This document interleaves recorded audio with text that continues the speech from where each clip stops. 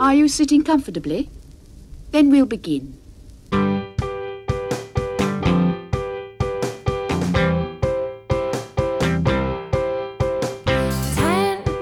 minutes left.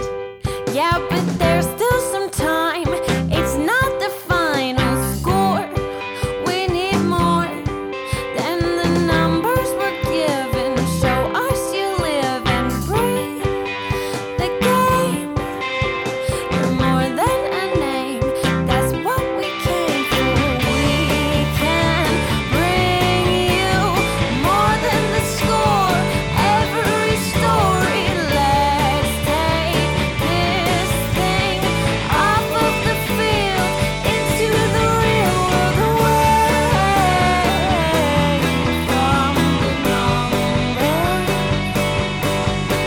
away from the numbers,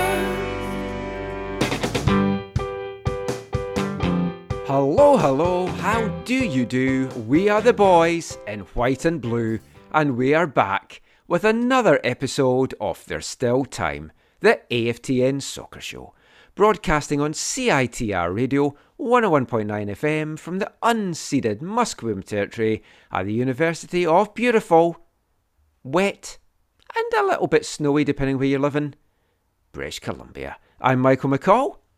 I'm Steve Panther. And I'm Zachary Eisenhower. And it's another packed show. I just say that every week. I think you've taken it for granted now that we have another packed show. And it's a sad week, really, because it's the first one where we don't have any MLS trading cards to open from 2011. But fear not, fans of that segment, the two of you out there, as well as Zach, myself and Steve. We will be bringing it back in a form. We're not opening more cards, don't worry. But Zach and me will go over our teams and then throw it out to the listeners to vote as to who you feel has the best starting 11 from the cards that we opened, as and when we opened them. And we're going to do that on our Christmas show because it's all fun and games on that show until someone loses an eye or somebody loses a vote with the public. And then someone, me, will get very upset because Zach has pandered to the audience by going for fan favourites, whereas I have some hated players in my team. Let's be honest. I put players I don't even like on my team, not to get votes, just because I think they would be the best for the team. It's all about the team, Michael. You got to put the team first. Yes, there's no I in team, but there is me. If you rearrange a couple of the layers. Anyway, how's your week been, guys? Zach, up to anything? Go see any fun films? Any Lego excitement? Because it's start of December. You must be doing a Christmas Lego set. Yeah, actually. So today we have this thing for our kids. Last Christmas we got some like kind of winter snowy Lego sets, but we told the kids, for my wife, the kids and I, we said no building them until it snows. And so today it snowed. So today we were building some Lego sets from last Christmas. So my wife's building like the Christmas market. I built the ski patrol one, which is really sweet. Kirk was building a hot set, and Liza built hers last year, I think, when it did snow, and we didn't. So she was building an Eternal set, and I also was building an Eternal set today. They'll last forever. What about yourself, Steve? You still into the Lego as much? You don't mention it too much. I was never into the Lego. I was into buying Lego for my kids who were. Oh. So I was never in, I never. Oh, like a proper grown-up, yeah. Well, I'm not going to say that. I have no problem with grown-ups actually playing with Lego. That's fine. It just wasn't something I was interested in. Oh, I'm obviously, like, I play with little Subbuteo figures and other things from my childhood still, so that's totally fine. And I've been slowly building Zach's Doctor Who Lego thing, very slowly. So I was that's 2 years ago, right? Yeah. The one thing that happened for me was I moved from Bell to another cell phone company, and they sent me an email asking for reasons why or whatever. So I'm contemplating, should I message them that I'm not happy with the fact that it took so long to get a number 10, or I don't agree with the Sartini appointment. I'm not sure. I'm just wondering what I should give as a reason. Just maybe say, I should Maybe we should put a poll out there for the public to decide on what response I give. Just say because they cancelled 10:40 before our show got on it. Oh, that's another one. Or Pete Chad is no longer the play-by-play. Oh, so many reasons. Yeah, so many. Well, the I'm not going to mention that. Oh. I don't want to give them a plug either. Oh, okay. No. Oh, I'm with Kudo. I don't mind giving them a plug. If they want to sponsor the show, get in touch. But enough of all of that. Let's get into the football chat now. And, well, we have to start off by declaring Canada is purple. It used to be just Vancouver was purple, according to Pamadou Ka, after Pacific beat the Whitecaps in the Canadian Championship. I think it's safe to say now, all of Canada is purple because BC is the home to the new 2021 Canadian Premier League champions. Take my hat off to Pamadou Ka and his band of merry men out of Langford, not Langley, Langford. Yeah, we'll come to that at some other point, I'm sure. Wow, we were watching the game this afternoon. We were in our group chat about it. Delighted for Pa, delighted for all the guys at Pacific FC, the supporters as well. What a win, what an afternoon that was, Zach. Yeah, I mean, it's just ecstatic for Pacific and the players, the coaches, the staff, the owners, all of them. Just really, really happy for them. Going into it was the kind of game where you're just like, you felt like they were the massive underdogs, both and like in all aspects. I mean, in history, in squads, maybe you could say, injuries, media coverage. Like they were just the underdogs in so many ways. That it was great to see them overcome and come out on top. It was, and I mean, we've got to be honest, Steve, they were a bit under the cosh during the game. And I should say, for anyone that hasn't been paying attention, Pacific FC beat Forge FC 1-0 in the Canadian Premier League Championship game on Sunday afternoon at Tim Hortons Field in Hamilton. And for much of the game, they were under the cosh. In the first half, 73% possession to Forge, and they outshot Pacific in that first half 8-2, and you're thinking, this is one-way traffic. This is not the Pacific FC that we know. This isn't how they play. It's not their attacking style. But they got the job done. They took their opportunity, Steve, in that second half, and just delighted for everyone, as we said. That's something you have to do sometimes. Like, everybody wants to see attractive football. Everybody wants to see, like, an advertisement for the game and for the CPL, like something going back and forth. But you're here to win a championship, and you have to do what you can. The first half, I think they just tried to survive and see where they stood after the half, and then make adjustments accordingly. And I think that's probably worked in their benefit. The second half, there were moments, but the thing is, you look at possession and how uneven that was. Shots on goal were the same on both sides. It was 2-2. And if you look at pure chances, I think Pacific actually had more. Obviously they made most of their chances as well. Well, yeah, because the winning goal came just before the hour mark. Whitecaps residency alumni, Alessandro Hojapur, and they nearly got a second after that as well when Josh Herd crashed one off the crossbar. And it was great tactics by Pa. He put that team out. He set them out in a style that I think it perplexed Forge a little bit. And there was talk of that post-game because they were surprised that they weren't their usual attacking self and were more defensive. But with everything that went on in the build-up to this, Pacific did it the hard way.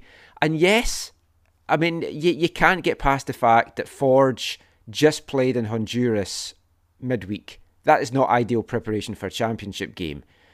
They will have been tired. It was horrendous travel. They're not going to use that as an excuse, or are they? I don't know. But the thing is we talked about the MLS about how, being off for so long didn't help any of those teams. And then on top of it, if you're going to say that Forge was tired or whatever, they were dominating the game. So if they were dominating the game, how are they tired? from the travel and things. Exactly. So that doesn't make sense to me. They just didn't create the chances. That's what it boiled down to. You have to pick one thing or the other. You just can't say they're tired and they dominated the game. I know Bobby Smyrna said afterwards he hopes that no other team has to go through what they went through. And yes, I understand with COVID and not starting at home, that's legitimate. But I really hate, and we see this a lot in Canada. We've seen it in Vancouver. I've seen it in Toronto.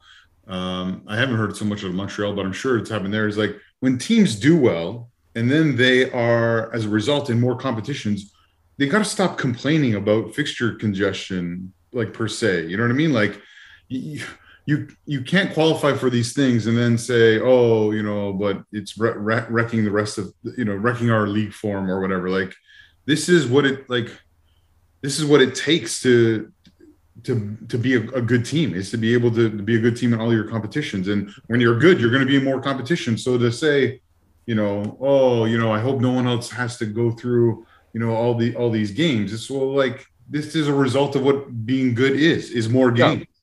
This is what you signed up for, essentially. Exactly. Yeah. So obviously COVID and stuff, I think, hindered the overall calendar and schedule for sure.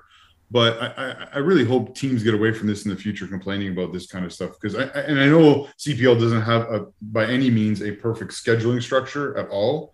But I really hope, I hope next year you're not hearing Pa talking about the burden of, CONCACAF Nation or CONCACAF League play and how it's, impacting them.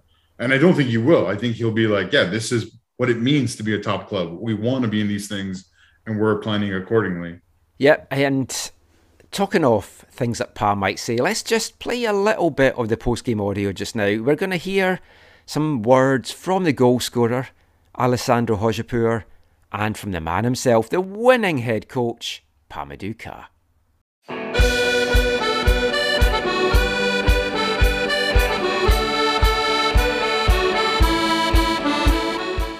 Hey there guys, congratulations on winning. Just first question for Ali. When you look back at your own journey coming through the Whitecaps Academy, betting on yourself to leave the academy and go over to Bulgaria, then come back and winning a championship with Pacific, talk a little bit about your journey through football in the last 4 or 5 years. Yeah, I think everyone's journey is kind of a little different. I think we all have to realize that there's so many players, so many talented players, that not everyone can take the highway one straight to the top. You have to go through different paths. And honestly, I'm super proud to be here. This is my path, and I'm super happy that Pacific trusted me for the last 3 years. And I guess it's paid off, right? Everyone's journey is different. Very much so. Pa, just a quick question for you as well. Like, speaking to you the last couple of years, your knowledge of history in British Columbia, soccer history, has always been fantastic. How does it feel now to write yourself into that history? Ali's words indescribable. No, but to be honest, this is why you play the game. You play the game, I always say to players, you play the game to leave legacy. And it's a part of legacy that nobody will ever take away from them. Nobody will ever take away this. I know there was a lot of write about the three-peat for a team, but for us, we know going into the game that it was our destiny to make history. And that's the only one game that people will ever talk about, right? And to his point, when you talk about journeys, I've watched this young man here grow. I watched him play for the Whitecaps and watched him grow. And come back, keep growing, and now he's sitting here as a champion, scoring a big goal. And to his point, all paths in football are different. All journeys are different. But for us to sit here and say we are CPL champion, that's something that nobody ever can take away from us. Congrats, guys. Enjoy your night. I'm sure you will. Thank you. We're going to go to Zach. Yeah, congrats, guys, on a massive occasion and massive achievement. Pa, for you, obviously there's been lots to talk about the lead up to the game and the 15 days or the days you had to prepare. A mutual friend of ours once said that football is a game of fine lines. And today in a final, we saw it decided on a set piece. I was just wondering how much preparation you guys put into that. And was there anything that you saw in your preparations that led you to prepare in the way that you did, and to what led to the goal in the game today? For me, we always try to analyze all the games. My wife will tell you that she gets sick of me spending too much time watching the games. But for me, it was very important to go back and watch all the games that we played Forge. And what I've always said to the boys since day one is like the games between them is about attention to the little details, right? And the attention to the little details, we go to toe with all of them every single time that we play them. But then somehow, some way, they find a goal and we don't. But today, in the bubble, Ali can witness that I said to him after the first game, I told him all of them. It doesn't matter because the most important game is when we're going to beat them. And that's what happened today. So when you go and you watch them, the set plays is very huge now in today's game. And we spent, I'm not going to lie, we spent 3 days? We spent only 3 days on the set plays, which was, again, in the beginning, Ali was supposed to be the decoy. But somehow, somewhere, sometimes the decoy, they score. And that's what he did. I would never thought he would score with his head. But yeah, today was one of those days. It will never go down in history. So for us, it's about the preparation, the mental preparation, because when you never beat the team, obviously it will be in your back of your mind. And lead up to this game, there was a lot of things that people were saying. There was one particular for me what was said 2 weeks ago, and I truly kept that in the back of my mind because I'm like, no chance that is going to happen, right? Maybe it was said in the midst of happiness, but for me, being an ex-player, you also got to respect the opposition. Don't speak until you play the game. Yeah. Well, Hamilton set out a big party for you, Pa, for you and your players. I hope you enjoy it. Enjoy your time. Of course, we're going to enjoy it, right? You always got to, the best way to win is to win in enemy's territory, then nobody can speak. Yeah. Oh, this is my island, oh, this is my island, from the port on Nice right through the mission till the end of time. Oh, this is my island, oh, this is my island, we feed the sheep and cut the beans until the day we die.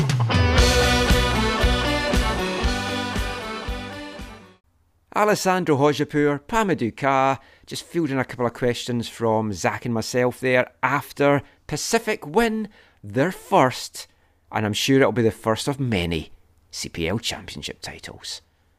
Few more things just to talk about in this first part, just coming out of the game. I want to talk about the coverage of the game and the build-up to the game. Now, obviously Twitter is always full of these East v West pissing matches, and I have very little time for it a lot of the time. It's like everything, where should Canada play their home games, and etc, etc. And we've talked about this on the show. It's whatever's best, whatever the players want, whatever the coach wants. There's that side of it, and I can't be bothered with that part of it. This week, One Soccer was getting very heavily criticised for being so Ontario focused and focusing on TFC and the Forge and Ontario and Eastern bias, and they came out strongly and denied that criticism. And Gareth Wheeler himself was like, we do cover the Whitecaps and every single day and stuff, which they don't. And their social media doesn't certainly put out Whitecaps clips, and if you search, which people did, how many times I've mentioned the Whitecaps or Sartini and stuff compared to like TFC and Bob Bradley and all that kind of stuff. Big discrepancies. So that was going on. Glass City got into some stuff with some of the guys there as well. And I didn't jump into that because I thought, I'll just stay out of it. I couldn't hold my tongue today. It was absolutely terrible. It was so bad today that my wife, that has no interest in football, even commented about how bad and how one-sided the coverage was. It felt at times, especially after the goal, that there was only one team that was actually on the pitch, and that was Forge FC. All the talk was, how are Forge going to get back into the game? I missed this at the time because I was tweeting, and then Steve picked it up and shared it. I put it back and watched it. Pacific score. You get a little bit of celebrations. Then it cuts to Henry and the Forge goal, and then it cuts straight to the Forge bench, looking miserable. You don't cut to Pamadou Ka, James Merriman celebrating on their bench. And it's like, if they don't want to be seen as biased, they need better direction, they need better coverage. Their commentary needs to not just be so one-sided. The post-game celebrations, they're getting the medals. Pacific's starting to get their medals, and they're still talking about Forge. Scott Strasser, who has written for AFTN in the past for Cavalry, he's got a new job now, which is why he hasn't been writing for us. He sent a quote about it as well that was just unbelievable. As Forge were getting their medals, the commentary's like, they don't get the heroes' celebration they so richly deserve here today. It's like, if they richly deserved it, they'd have won the game. That's you get what you deserve in football. That's how football is. I tweeted to you guys on Saturday when it was the pre-game press conferences. One of the guys had asked Pa, it's a guy that works for Forge, he asked Pa the question, are you looking forward to coming here to spoil the party? And Pa's like, are you guys having a party? That's what I was trying to joke with Pa at the end. Like, Hamilton put on a party for you. Yeah, I think you missed that. Yeah. I don't think you picked up on it, but it's like, I knew what the guy meant, but it's like, Pa just has no time for that. He just destroys questions. It's fantastic. But I mean, it was hard not to notice it today, Zach. It was very, very one-sided coverage. Yeah, and I get, obviously, when you're home base and you live closer to a team, you know it better and all that kind of stuff. Like, you understand it to a degree, but it was pretty awful. The other thing, which is hard to ignore, for me, or at least it has to be brought up, is, all these people like who work for CPL and that its connection to One Soccer, right? Is that, yeah, this league was started. The guys from Forge, Scott Mitchell, Bob Young, are the guys who have done the heavy lifting, especially financially for the league, right? We have a lot to be grateful to them for. Exactly. So it feels also a little bit like these commentators, these pundits also need to feel like they need to wax lyrical about Forge because of those people, and they want to look good to those people, or they want to sound good to those people, or they want to make Forge sound good because they want to impress those people, which may or may not be true, but it feels like even if it's not intentional, it's maybe subconscious, and so it comes out as, let me say some nice things about Forge as much as possible. Sure, if I was on it, I would have a Vancouver bias. I'm pretty sure I would. It would just kind of come a little bit natural. Manuel Veth tweeted at me. He said, the bias was real. In fact, I had people within the league bring it up in private conversations. I think there is change coming, though. It's not a good look. And that is the thing, Steve. Yeah. They did put their hands up and say, okay, we're listening to you. We hear that you don't feel there's wide enough coverage. I mean, they might want to drop an E. Not in a drug sense. They might just want to drop the E off the one and just call it ON soccer, because that's how it's felt at times. But if they are going to change, well done for listening. Because if you want to be the national broadcaster, you've got to cover all of Canada, all the MLS teams, East, West, and decent coverage for every single team in the CPL. Yeah, and it needs to, like, obviously nobody's really raised an eye or anything like that, because essentially what they were hoping for was that crowning of a dynasty, Forge. I had my question ready for Bobby about that and tying it in with the 86ers, but the thing is, the whole dynasty thing is they were already calling them a dynasty. You have to win at least 3 to 4 championships to be a dynasty. Oh yeah, they weren't even in that position, so nobody ended a dynasty because they never even started. But they were hoping for that because that was what they wanted to pitch on a national stage. Two championships isn't a dynasty. No, it's not. And the thing is the thing that was probably the hardest to listen to was near, like, as the game's going on. When the game's winding down and everything like that, usually you start talking about the team that's about to win. And they were Yes. talking about Forge the whole time. Yeah. As they were, and I'm not even talking about what they need to do to get back in the game. They were talking about their history and stuff like that, or what they have accomplished. So that's what I'm talking about. Is they need to listen to what they did. Like, they actually need to go and review the tape. Like, how, you know how players review game tape, game film?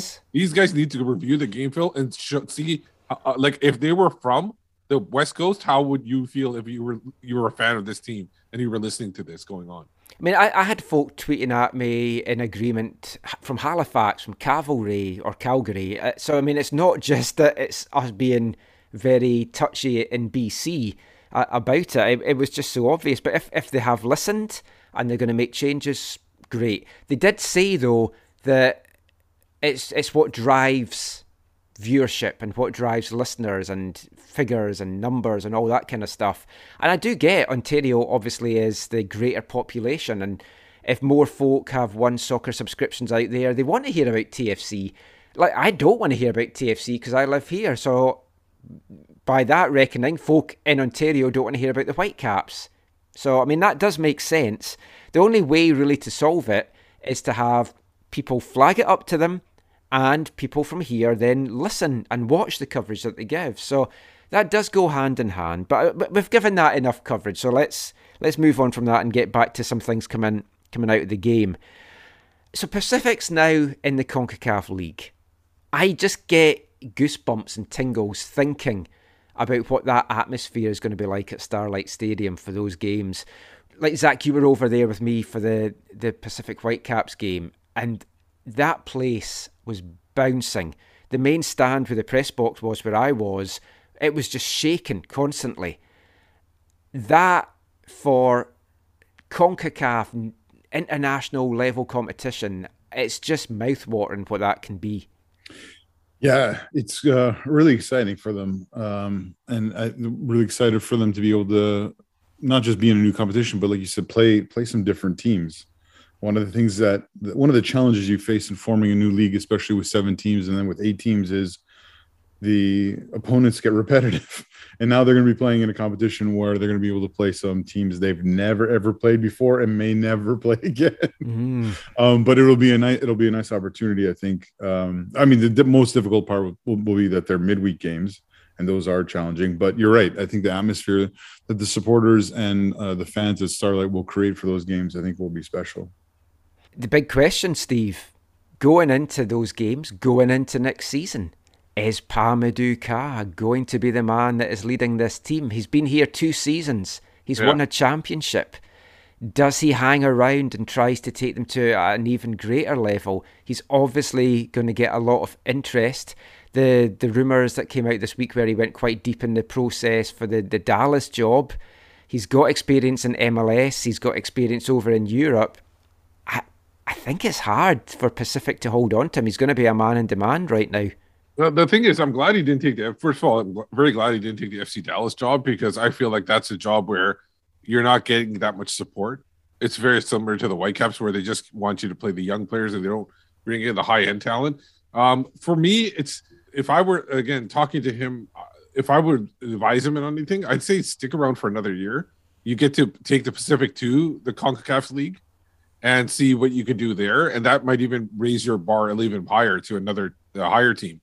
Maybe this gets you a place in Europe or something like that.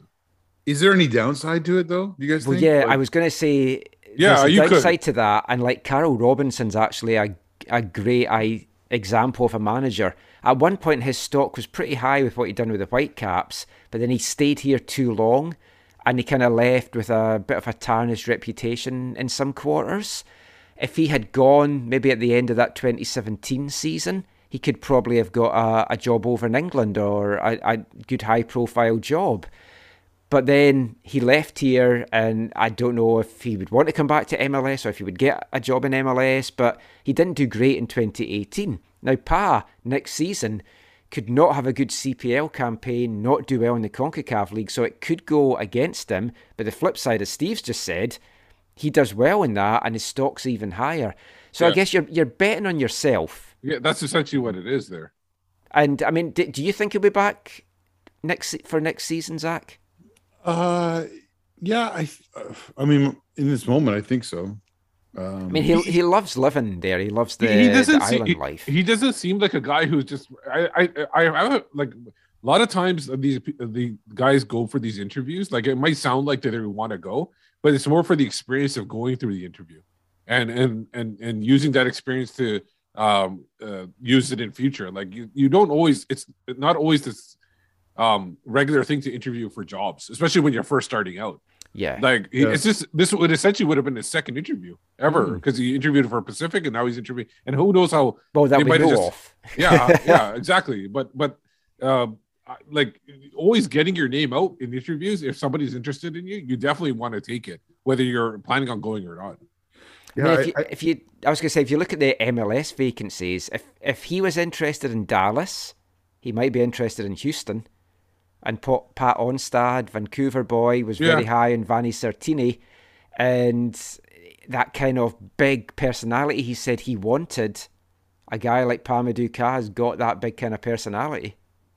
Switching the purple for the orange. I just wonder how much Pa feels like he needs to climb the ladder right away. Because I think Pa is also a guy, as much as he understands the football world, I think he also sees the value in building something, right? And so I think he's already done a good job at building, in the 2 truncated years he's had at Pacific. But I think he sees the value in building something long term. So I could see either or. Yeah, I could see him going on to a bigger, more lucrative opportunity. But I could also see him staying around to further develop what he's already got going on at Pacific. And the thing is with Pacific, the comparison between Carl Robinson and Pa Maduka, the situation is a little bit different because I feel like the front office at Pacific will probably support him more than what Robinson got here, post and pre-firing.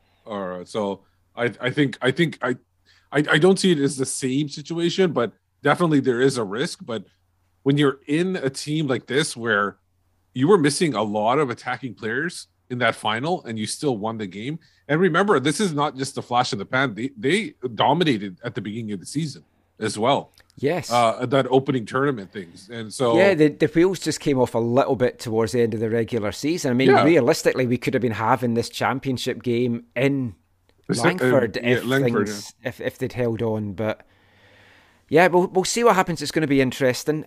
Well done to everyone involved, staff, players, fans, backroom staff, everything. I'm so delighted. We've got a lot of friends over there and just really genuinely can't say how happy I am for these guys. Pa himself, as you heard in the thing there, said it's just like indescribable. Like just his place in BC soccer history now. So let's hope he does hang around, and hey, maybe it'll be the Pacific FC dynasty that folk will be talking about in years to come. I don't know if there's going to be, I imagine there's going to be some big celebrations over in Langford at some point this week to celebrate the championship. If they do, I'm going to try and get over for that if I can. I guess it would be in like at the stadium. But Victoria is a great place to have a parade. Like it's like on the waterfront and everything. You have people on boats and everything like that. You can even have the players on boats and everything like that and celebrate. The one thing I will... Don't throw the North Star Shield around like they did with the NFL trophy. The one thing the CPL really needs to do, we were talking about CPL before, I really love for them to start the season earlier. They need to start the season earlier so they can end it earlier. Because but this was COVID impact. No, I know this year was COVID. In general, it's like been the end of April, which does seem quite late to start. Yeah, they need to start it in a little bit, even if it's bad weather in March, because it's better to hand your trophy off when it's it's not coming down in sleet and snow. Yeah, it's better to start the season in bad weather than finish the season in bad weather. Exactly. So if you can end it in like October, even I think that was way better for the league, and you'll get a better game too out of it. And it wouldn't clash with CONCACAF League stuff as well if teams went far in that to the same extent. So, yeah, I would be all in favour of that because it's a big gap until the season gets underway and everyone's just itching to get back at it.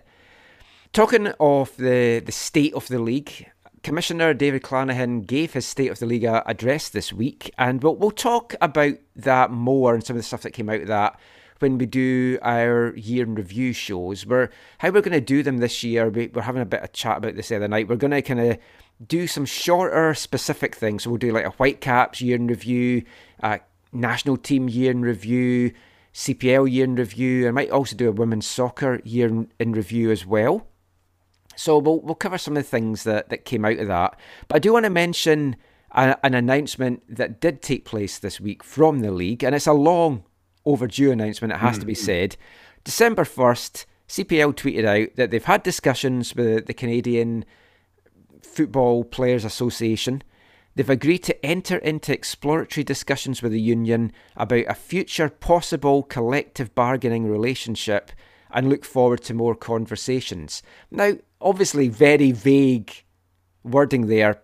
Future possible collective bargaining. So they're not committing to anything. It's baby steps. To quote Elvis, let's hope there's a little less conversation, a little more action, but it's steps in the right direction, Zach. Yeah, it is. Well, you're sceptical. Well, yeah, I think, how can you not be skeptical with Clanahan's history? Like, I mean, I'm not trying to speak against him or speak negatively against the league, but this could have, it feels like what was said, the essence of what was said could have been said a long time ago. But you're right. Hopefully a step in the right direction, and will lead to things that will be more fruitful for the players and the overall health of the league.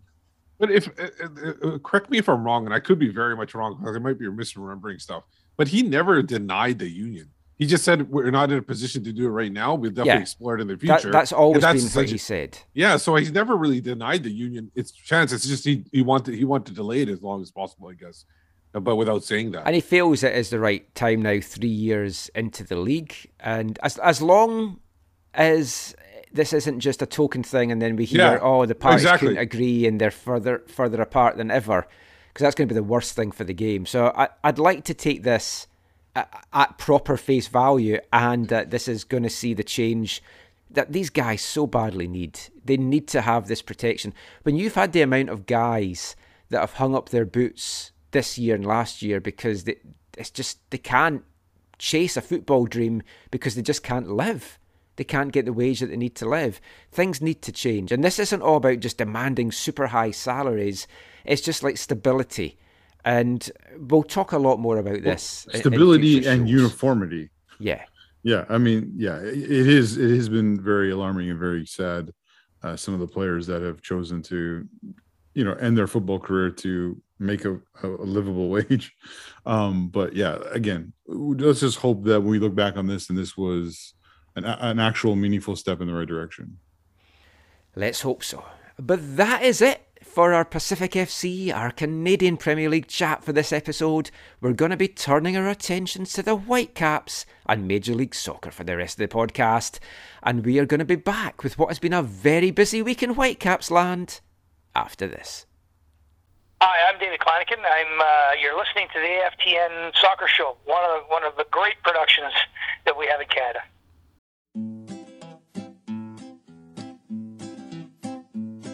Start wearing purple, wearing purple.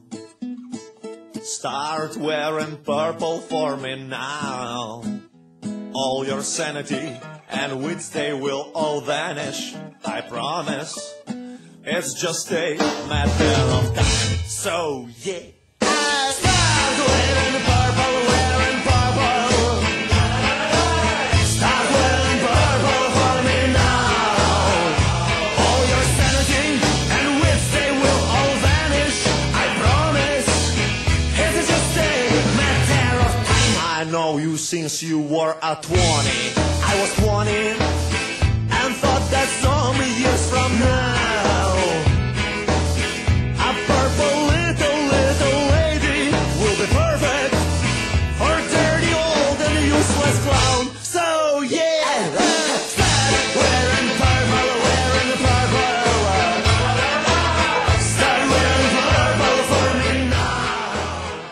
Welcome back to the AFTN Soccer Show on CITR Radio 101.9 FM.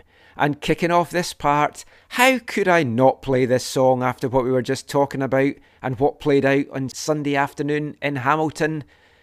Gogol Bordello, start wearing purple. Purple's a trendy soccer colour right now in BC. Maybe one day it'll be blue and white again. But for now it does feel like BC is purple. I'm sure the Whitecaps and Vanni Sartini will be hoping to change that next season. And I guess that brings us nicely to what has been a busy week in Whitecaps land this week. Vanni Sartini appointed officially the head coach now of the Whitecaps on a 2-year deal. Axel talked in that introductory press conference that there had been over 100 candidates for the job, highly qualified people that had won championships. One candidate had won championships in 2 different countries. He felt, though, that Vanni was the right man to steer the ship, to take the club forward at this time, and stressed that the appointment wasn't because of like playing up to the fans, because the fans love him and wanting to keep him around for that. But he said, Zach, that basically he was appointed for all the right reasons, and he was the right man and the best man for the job. Yeah, it's a little bit awkward for listening to these comments. First, because before, and correct me if I'm wrong, I thought the number was like 180 of people that had been in contact with them. So now it's 100. So maybe there was only 100 good ones. Well, they probably ruled my application out. So. Oh, right. Yeah, they probably didn't count that. So, but no, I mean, it's okay to say, I think it's good to say, yeah, we hired Vanni because we think he's the best fit for us right now. With, where we're at, where we want to go. He knows us. He's done a good job. Yeah, it's not just a pander to the fans. That's fine. But then to say he was the best candidate of the over 100 people we heard from, I think doesn't. I mean, I'm not saying he wasn't, but it just makes it sound like, okay, well, you got 100 not really great candidates, because Vanni Sartini is great and everything, but he's not like the greatest coach in the world. Well, he's never been a head coach at this level, apart from the last few months. So, I mean, we don't know who applied, but you've got to think that there's going to have been people in charge of teams and had a more successful record. Like you've got to have thought, because Pamadou Ka was mentioned as going quite deep in the process with FC Dallas this week. You have to imagine that he threw his hat in the ring for the Whitecaps as well. Maybe not, but I mean, Steve, what's your general thoughts on the appointment and just where you think Vanni can take this team? Before, I've said it on multiple shows before, I do have reservations about this appointment because of the fact that he hasn't done it before, and this could be like something, they were able, I don't know, could have been something that just, happened all of a sudden. And where are they going to be able to bottle this and, keep this going for next year? Stats analytics would say no, it's very hard for a coach that comes in like this and be able to duplicate it next year, hoping he proves wrong. You could spin stuff any which way you want. Like 100 people applying, over 100 people applying. Coaches are desperate to apply anywhere at some point. Like they'll throw applications everywhere, especially if you're out of work. And, the whole point about one coach winning in, 2 different countries, where the country's Thailand and Uzbekistan or something like that, you don't know. Like you could spin any which way you want the qualifications of the coaches. I just don't think that you can, if you're you can definitely say that, look, he had a positive effect on this thing. I like what he did on the field, and that's why we hired him. You don't have but if you want a proper coaching search, you just don't take applications. You have to actually talk to the people and see exactly what they say and everything like that. So it would have been interesting to know if they'd done any other actual interviews. I wasn't able to jump on the call at all because of the timing. I was at a meeting at work. It sounded like Axel had done it with at least one. And they would be allowed to do that because Sartini was not he was the the actual coach. He was the interim coach, and that allowed him to do interviews with everyone. So if they did proper search and everything, and they feel Sartini's the guy, then that's great. I applaud it. I do, like I said, have reservations because of the lack of experience at that high level. But he's sometimes you need somebody like an outsider, somebody that is not a normal head coach to kind of bring something out on the players, and hopefully he can maintain it over a full season. Because honestly, athletes at this level, that kind of gets old in a hurry. Like, I'll use an example from another sport, like the NFL, a different kind of football. College coaches that come in with a raw attitude to professional sports, they don't last. So you can't always have that kind of mentality in a professional environment. It doesn't always work. So hopefully it does in this case. Yeah. I mean, much like me when I had that trip to Magaluf back in the 90s, Vanny's infectious. And I think the players love him. The fans love him. He does bring that kind of out-of-the-box thinking style. And he got the best out of some players and formations and stuff that we hadn't been seeing. So it's going to be interesting to see what he can do. And also a couple of things about the formations. Other teams had not seen anything he does. So he was a complete surprise. Yeah. They're going to have a full half season or partial season of tape to review what he does, so they can see what he does and what his tendencies are. That will take an effect. Another, you said the fans and who else did you say? Fans and the players. The players. One part that might be proved very vital, that who loves him and why he was kept, is the mainstream media loves him. Yes. Not soccer media, not the niche soccer media, the mainstream media, the people that tend to cover hockey more. They love him. American media love him.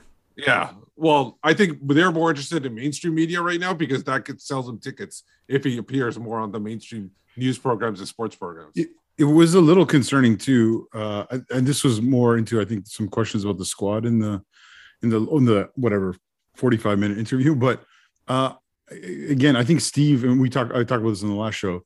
The whole thing is what they did in these last, Vanny's time, or the whole 22 game run or whatever it was. Is it replicable? So they keep on talking about, we have a great squad because look, in the last half of the season, we were the second best team or whatever.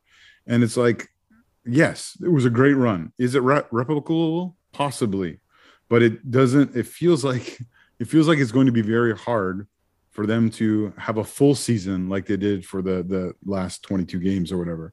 And so that's I think where my concern is. What will happen to Vanny? Like Steve said, when teams know him more, can scout him more, and it's more for the long haul, not just this like it was like there's more. It's like multiple spinning plates with a whole season.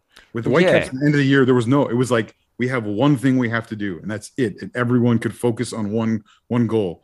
Going into a new season, there's multiple things happening, and it'll be interesting to see how he handles it. Again, I think he could handle it, but I'm more with this in line with Steve that I think in the long term he won't last like super long.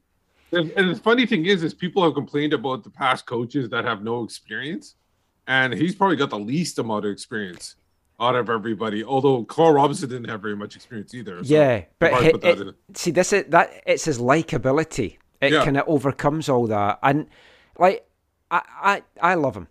Yeah, I loved him before he got the job. Like chatting to him's great. The media stuff with him's great, and you do need that to attract fans into this team and make this team likable, because they've been an unlikable team for a spell. Well, Michael, a lot of coaches are likable when they're winning. Yes. So I've run into in post-game interviews a lot of coaches that were very likable when they won and very unlikable when they lost. Yeah, that's why we sent you to the away locker room. Yeah, so let's see how, if they go into a bad spell, how he is at that point. So that Frida the cat might not be able to work her magic on Vanny and keep him in a good mood all the time. Like I said though before, I feel he was the person to get it. I think he earned it. He earned his chance, and it's what he does with it now. So I mean, that's all to come. For me, something I'm delighted with is next year, with Vanny now being here, is going to let me use this soundbite quite a lot. Oh, what a way to act! But it's an injustice, it is. Yeah. Now, I don't know if anyone will know what that soundbite was, but does anybody remember the 1970s cartoon Calimero? Was that a UK-based one? It's an Italian production. Yeah, I don't think so. No. And it's 1970s. I was born in the mid-70s. Yeah, I mean, you can say what you want about this show, but finger on the pulse of the nation and what the Netflix watching generation and cable cord cutters are watching, I'm right up there. Yeah, but I know a lot of 70s cartoons. It's just I don't know the Italian cartoons. That genre I've missed a little bit. Well, Calimero was a little bird. He was a black bird in a family of white birds, and he had a kind of eggshell on his head. And it was dubbed from the Italian into English. And at the end of every episode, things would have gone wrong for him, and he would just do, as I played there in his Italian accent, "It's an injustice." So if anything ever goes wrong with the Whitecaps or VAR goes against us next year, I'm just going to get to play, "It's an injustice." Primo. Yeah, check it out anyway on YouTube, Calimero. It was remade in the 90s as well, and then they had another attempt at remaking it in 2014, but that's just... It's the 1970s original cartoon, that's what you want to check out. Anyway, roster decisions were announced on Wednesday. 10 options were picked up. Theo Bair, Michael Baldissimo, Javaine Brown, Christian Dahomey, David Egbo, Marcus Godinho, Christian Gutierrez, Thomas Asal, Florian Jungwirth and Brian White. 3 options weren't. Isaac Boehmer, Jasser Khmiri, Patrick Metcalf. 30 players are now currently under contract for 2022, which is kind of crazy considering on last week's show we were saying maybe 4, 5, 6 guys we're needing to bring in. So some are going to have to move on. In amongst those 30 though, there are 3 guys on long-term loans. So that's Cornelius, Colline and Pasil. So really 27 of the 30 roster spots are currently filled. And you would imagine that there's going to be some movement. There could be trades, there could be transfers, loan deals. The Whitecaps are also still in talks with 4 players, Andy Rose, Tosaint Ricketts, Isaac Boehmer and Bruno Gaspar, for whom, as we talked about in the last show, they have rejected the buy option with Sporting, which was rumoured to be 1.75 million. But chats, conversations, discussions are still taking place between the Whitecaps, Sporting and Gaspar for maybe bringing him back. Whether that's signing him on a lower thing, whether it's another loan deal, I mean, who can say? So, I mean, amongst all of that, any big surprises for you? I think a few people were maybe surprised that they let Patrick Metcalf go.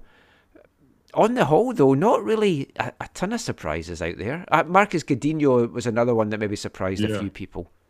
Yeah, I was going to say Godinho is definitely one that surprised me. But who knows what their plans are there. I was a little surprised at Metcalf going. Like, I know we were critical of his performances, especially when he was playing out of position.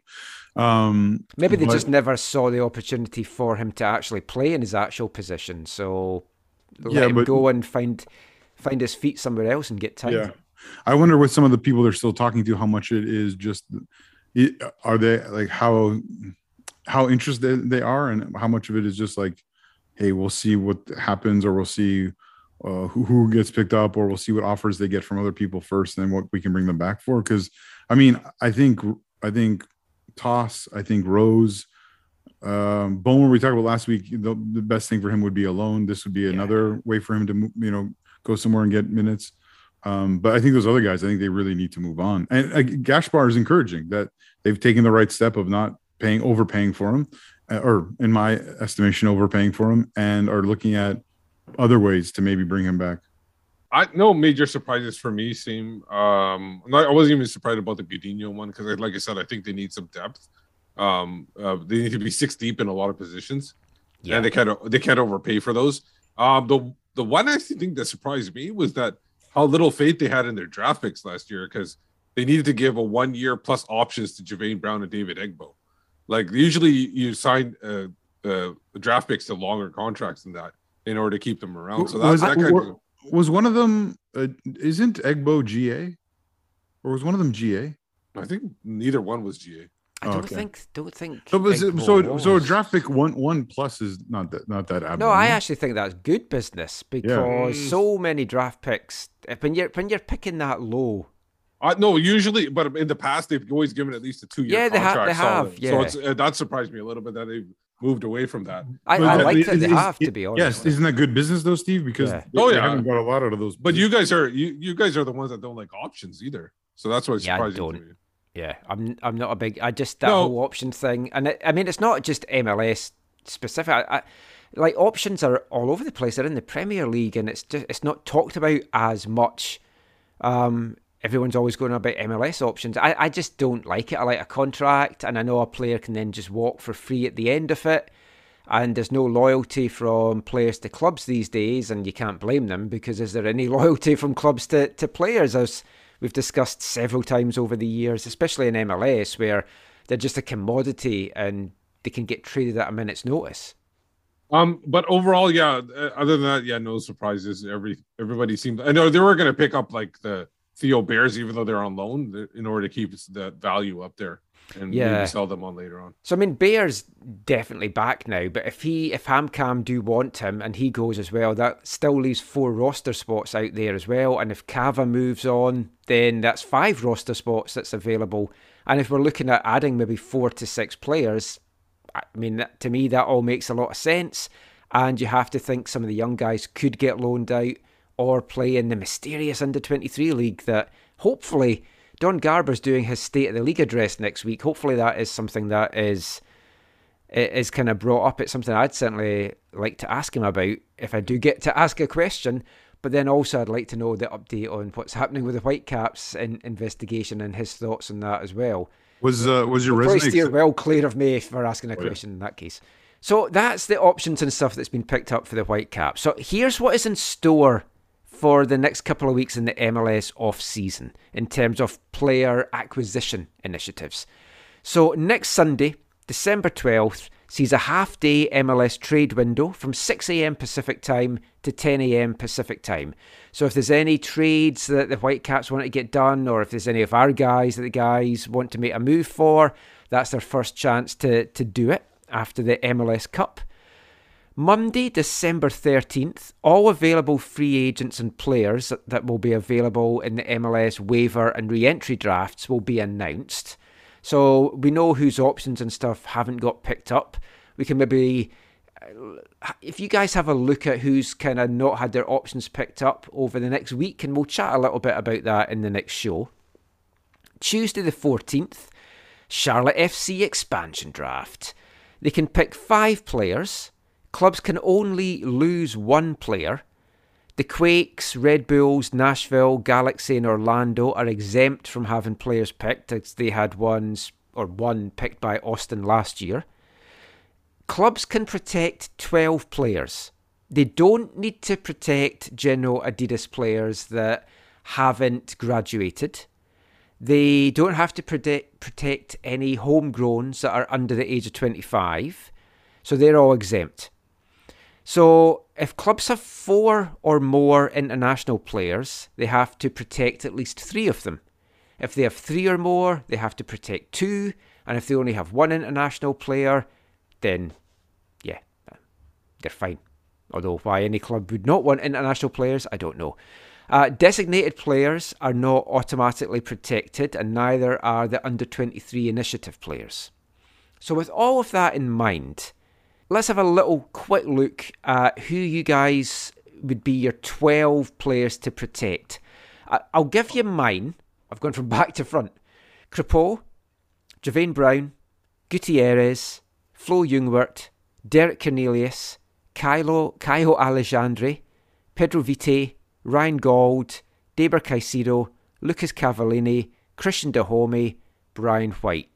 And a couple of those are obviously with a view to possibly selling on. You don't want to give up your rights to those guys.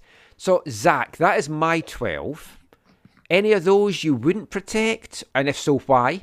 And who would you put in their place?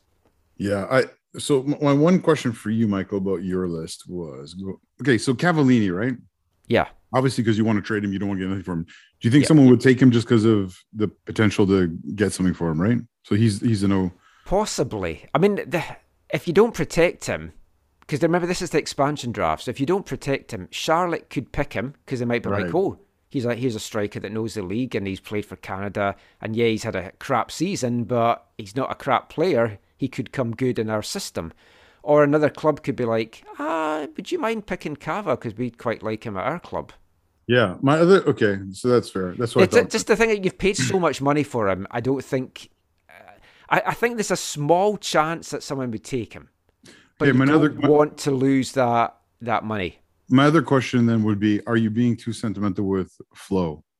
Because is Jake eligible to be taken? Yeah, he is. Yeah, see, I think Flo is less likely to be taken than Jake, and so I would probably flip those. Because I don't know that I'd say sentimental. I just think he's a really good player. I like how he plays. Yeah, but he's older. I don't think a lot of teams would go after him though. Yeah, I think these American teams would take Jake Nerwinski. So, and I think the Whitecaps should look at trading him. So I would flip those two because I don't think teams will take Flo at his age and his pace and that kind of stuff. That's fair. For me, the question marks were I had basically everybody. The two players that I had protected that you didn't were Ranko and Jake. Those are the two, and I definitely didn't have Florian Youngworth protected. He was kind of on the bubble for me, and I completely forgot about Derek Cornelius. And I think it is possible that you might get away with not protecting him because he's on a loan. No, I'm not saying I'm not saying people can't pick him, but he's on a loan. I think it would be a big risk for a club to do it. So I agree with Steve because that did cross my mind. And if I didn't protect him, I would have probably put Nerwinski in. And the fact is, Ranko too. Yeah, Ranko. I don't think anyone would take him because he's international. But I think somebody would because he's young. Yeah, and that's where I think there might be a chance. I think you've overinflated Flo compared to the I would Ranko and Nerwinski just based on their age alone. Yeah, I would protect Ranko and Jake over Flo for sure. And if the big question would be Cornelius, and I think I would leave Cornelius unprotected. Not that I don't value him. I think he should be. The problem with Cornelius though is like Cava. He's a Canadian men's national team player. So like I think someone might just be like, hey, let's just take him to because we can sell him. We can sell him to the club he's on loan. Yeah, that's true. If you take him to sell him like Cornelius, that's understandable. But the fact that he's on an 18-month loan, or still 12 months left to go on that. You don't know the terms either because it could be a no recall clause or something. But how many times I can't remember any team in since 2007. Oh, sorry. Other than 2007, so maybe from 2009, I can't remember any team selecting their 5 or 10 players and then using them all. Like there's going to be turnover. So for me, if I was a GM and I saw a Derek Cornelius as example, I would turn to my owner and say, "Hey, is it okay if I make you some money? Let's just take this guy and wait and get the money for him. Or B, let's just take him and right now say to the club, hey, we own his rights now. How much would you? Well, let's make a deal." I think you're overvaluing Derek Cornelius a little bit there. I think there's going to be better players available in other teams that are actually in MLS right now. Steve, you may be right. And before, when you were talking about turnover, that was more when it was 10 players. Yes, were being picked. If 5 players, people actually keep those players typically. Yeah, that's true. And also domestics and MLS experience. Yeah, like look at Nashville, the success that they had, and even Austin went quite big with experience in the league. That's why if I'm taking off Flo, I might not put on Nerwinski instead of Ranko because of the domestic thing. But I don't know. Yeah, I guess if it's only 5, maybe it's harder to do that. But even at 5. If a GM wants to like prove their worth to their owner, they might be like, "Hey, this is not what we plan to do, but this guy's available." And Steve, you're right. I'm not thinking about all the other players that they could take. Yeah, just say to your GM or say to your owner like, "Hey, let's make a little bit of money here for the club, and forego one of these picks." And the thing is, they need to make some moves beforehand. Like if they really want to keep as many players, like if Cavallini is not in the call, they need to make like a sale of him, like a pre-sale before the transfer window opens, just to make sure he's gone. I don't know if somebody can be picked after they've already been pre-sold or not. No. I'm not sure about that, the rules there, but They need to do that just to open up more spots because they do have about 13 players I would protect at this point. The thing is as well, I mean, you don't know what happens either if there's any movement in or out on the half-day trade thing on the Sunday. That, of course, could affect all these things as well. I'd like the Whitecaps to have someone picked this time, to be honest, because you've also got another expansion draft next year with St. Louis. I would hope the Whitecaps are a better team next year. So if you then get a guy picked this year, it means next year you don't have to worry about losing possibly even better players or stronger players at that point. And so I'd be happy with that. Do they get compensated with GAM if they get players taken? Yes. I can't remember the amount, but yes, they do. Okay, it'll be interesting to see if that's gone up, and with inflation or what. But yeah, they definitely do. The thing is for me is that while I know we like a lot of these players are some players we like, I think there are a lot of players out there on other teams that are really highly valued. And Charlotte's probably been a lot more scouting on the East Coast, Eastern Conference teams. There's nothing better for a team to weaken a team by taking somebody of your opponent instead of taking somebody of on the West Coast. That's a fair point as well. Yeah. So let us know, listeners, who would you protect? Who wouldn't you protect from what we were discussing there? So let us know on Twitter at AFTN Canada or shoot us an email, aftncanada@hotmail.com. So after that on Tuesday the 14th, the 15th is the waiver draft, free agency opens. 17th of December, re-entry draft stage 1. December 23rd, re-entry draft stage 2. We know that the Whitecaps have never in the past been that busy in these drafts. I'm not expecting much to change in that regard. And then it's the super draft on January the 11th before a few days later, pre-season's open and everyone's back at it. Such a short pre-season, but I love the off-season, I love the pre-season, so I am already looking forward to it. So, final bit of MLS chatter for this part. The MLS Cup is set. And for just the third time in its 26-year history, it's being held in Cascadia.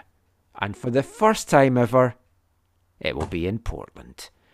It's the 7th straight season that a Cascadian club has reached the final. So, all three Cascadian clubs doing so well, making it into 7 finals in a row, all three of them. Really good. This is Portland's third time. After winning it in 2015, they lost Atlanta in 2018. What's it going to be? Are they going to level the Sounders and have 2 cups to their name, 2 stars on their badge? Well, they got to the final by beating RSL 2-0 at Piggy Park on Saturday afternoon in the Western Conference final. Felipe Mora fired Portland ahead just 5 minutes in. It was set up beautifully in front of goal. Absolutely perfect pass. Sadly, it had been from an RSL player. I don't know what that pass was. That was just shocking. It was a horrendous goal to give away in such an important match. It was really poor. Yeah. I mean, RSL had some chances, and they either wasted them. Krylach had a good head in the first half. He should have done better with. Steve Clark, a couple of big saves on the Timbers goal. He did really well, but Santiago Moreno basically killed it off. Long ranger, off the post, off Ochoa. Own goal. I'd give it to an Ochoa own goal. It was an Ochoa own goal. There's no other way to give that. That's an Ochoa own goal. MLS would disagree. They've given it to Moreno. Yeah, because they're idiots. They're absolute idiots. They sometimes change it afterwards. Like they'll give it initially to the player and then they'll change it to own goal. The thing is with me with own goals is when it's, always feel like when the player has no chance at it, that maybe it shouldn't be an own goal when it's a deflection off. They weren't even looking at the ball. Yeah. Then maybe it shouldn't be an own goal, but I guess the rules are different everywhere. It hit the post. It came back out, hit him in the back of the head, went in. That's simple. I know, but I don't think that's an own goal. What? How not? Because he didn't know anything about it. It's like what Steve's saying. It doesn't matter. There's tons of own goals where the player doesn't know anything about it. Yeah, I know, and the question is that has nothing to do with it. The question is, was the shot on the goal, or was the ball going to go in its own from the play from the attacking player? And if it wasn't going to go in, and if it goes in because of an opponent, it's an own goal. Oh, no, I don't agree with your interpretation of the rule. I disagree with the rule itself. Yeah. I hear you. I mean, Portland, They were worthy winners. They deserved it. I don't think it was a surprise. Most people really thought that Portland were going to win. RSL, they did well to get to the stage that they got, but they just ran out of steam in the end. Did anyone on RSL say, like, hey, we're going to beat the Timbers? No, I don't think so. No. Because I don't think they believed it themselves. No. They were this far so far. Losing that goal so early changed it, because although it probably made for a better game, because RSL couldn't have their no shots and try and get through to penalties at least. But so who would the Timbers face? That was the big question. The in-form New York City FC or the COVID-ravaged Philadelphia Union?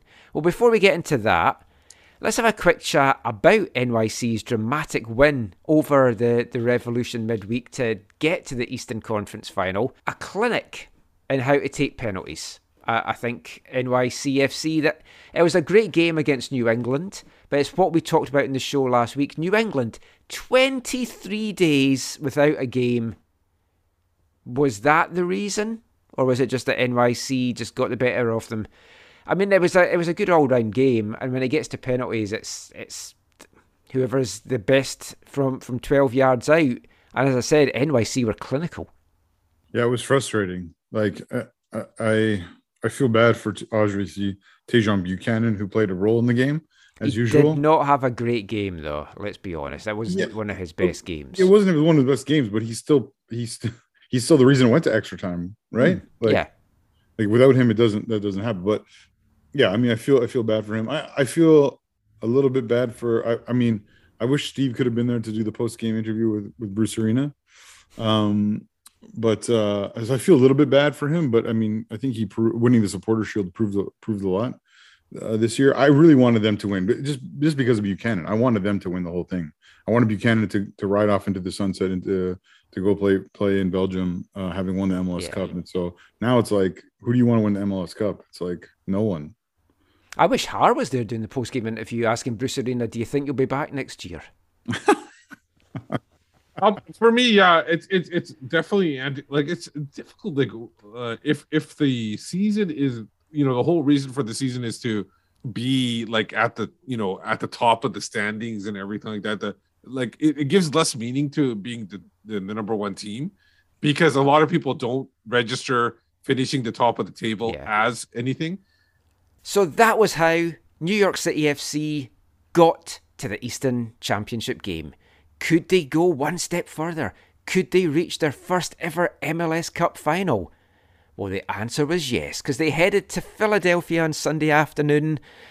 Philly missing 11 players due to COVID protocols, including a guy that was huge for them all season long and in the playoffs, Andre Blake. Number of other starters as well.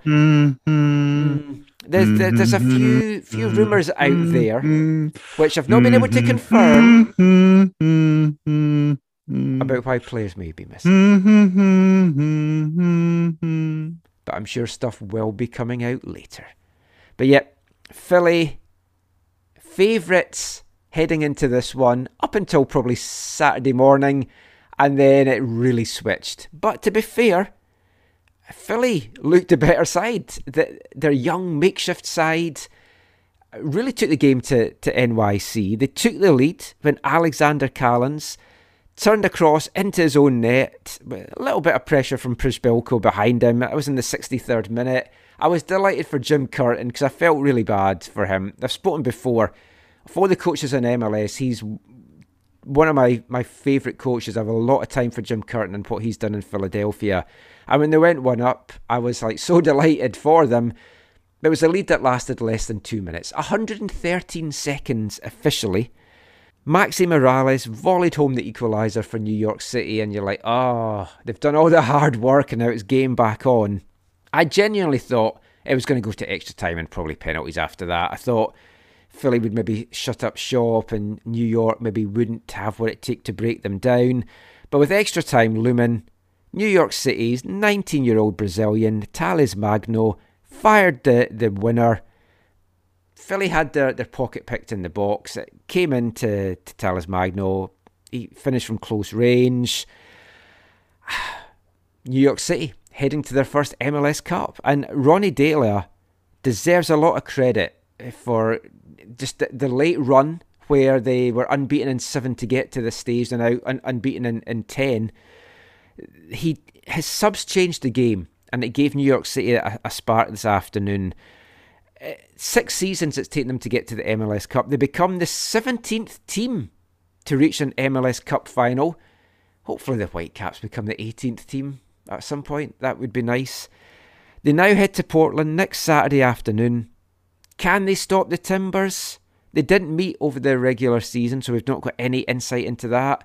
Will the Whitecaps, 2002 home opener at BC Place on March 5th, be against the MLS Cup champs? Because NYC come to town that day. What do you think, Zach? Who you got in the final? It's got to be Portland. I really don't like Man City Light, so yeah. It's another one of these finals. I don't want either team to win, but yeah, I'm the same. I'm gonna pick a wood over plastic in this one. Oh, very good. That can be a tagline. That'll be the hashtag we get going. Yeah. And I've got experience of things going viral this week, which we'll come to later on in the show. I can't bring myself to cheer for another Cascadian triumph, so I'm going to go with NYC. But that's my you could make it. That's my heart saying that. My head is it's going to be Portland. But you could make it into the locker room if you go down. That's 2 winning locker rooms you'd be in. I've toyed with going down, but if it's a choice of going down to that or being at a Pacific FC celebration, Pacific FC celebration. Yeah. But going down to that, I could go to Trader Joe's on the way home. So, potato. But let's hope it's a good final, if nothing else. And it's going to be rocking at Piggy Park. Yeah. And I'm jealous. There's only a week for them to create the TIFO. I wonder if they already have something that they were preparing. I'm sure they've been working on stuff. And it's going to be a cracker. I don't know how the press box copes. It's a tiny press box for hosting an MLS Cup, but some delicious food, but very small. Food's fantastic. I've only been there once. Fantastic for pre-season friendly. I can't imagine what it's going to be like for the MLS Cup. Although maybe COVID protocols, you're not allowed to actually do stuff anymore. But on a serious note, I hope like all the best for them. Like Ken Puckett from the Timbers, who runs the stadium, and they have some quality people. I know there's some frustration with some other people in the front office, but their ops people are pretty quality. That's the one issue about cheering for the Timbers, about some of the people that have been part of the Thorns, and seeing them being victorious, that would make it a little difficult to listen to that. But I usually we talked about the CPL earlier. Like I prefer just cheering for the players and not worrying what's in the front office. I'm just glad that CPL doesn't hand a trophy to the owner and they hand it to the players. So that's yes. Yeah, and I that was that. Actually, that's a very good point, Steve. That was so nice to see. And then it happened organically, where the coach then gave the trophy to the owner. Did you see that? Yeah, that's how it should be. That's how it should be. I didn't see that actually. Yeah, they gave it to Rob Friend, and then Rob Friend, like before he lifted it, he was just like, "This is all about all of you. This is all of your hard work." Yeah, and that's the way it should be. Like I'm so tired of them always handing it to the owners. It should be the players that touch the trophy the first time. Yeah, it only in North America it only happens in the NHL. That's the only place it happens other than the CPL now. I don't know what the CFL does. I'm not sure about that, but I don't know. I haven't watched the Grey Cup in a while, so I don't know. But that is all set for next Saturday. We'll cover it in the next show. We haven't talked about whether we're going to maybe do another live watch along. We'll talk about that during the week and let you know. But we'll definitely be talking about that in the show next week. That's it for our general MLS chat. It's time to crack out the awards. And we're going to be kicking off our 2021 AFTN Awards after this. Hi, I'm Ryan Gold, and you're listening to the AFTN Soccer Show.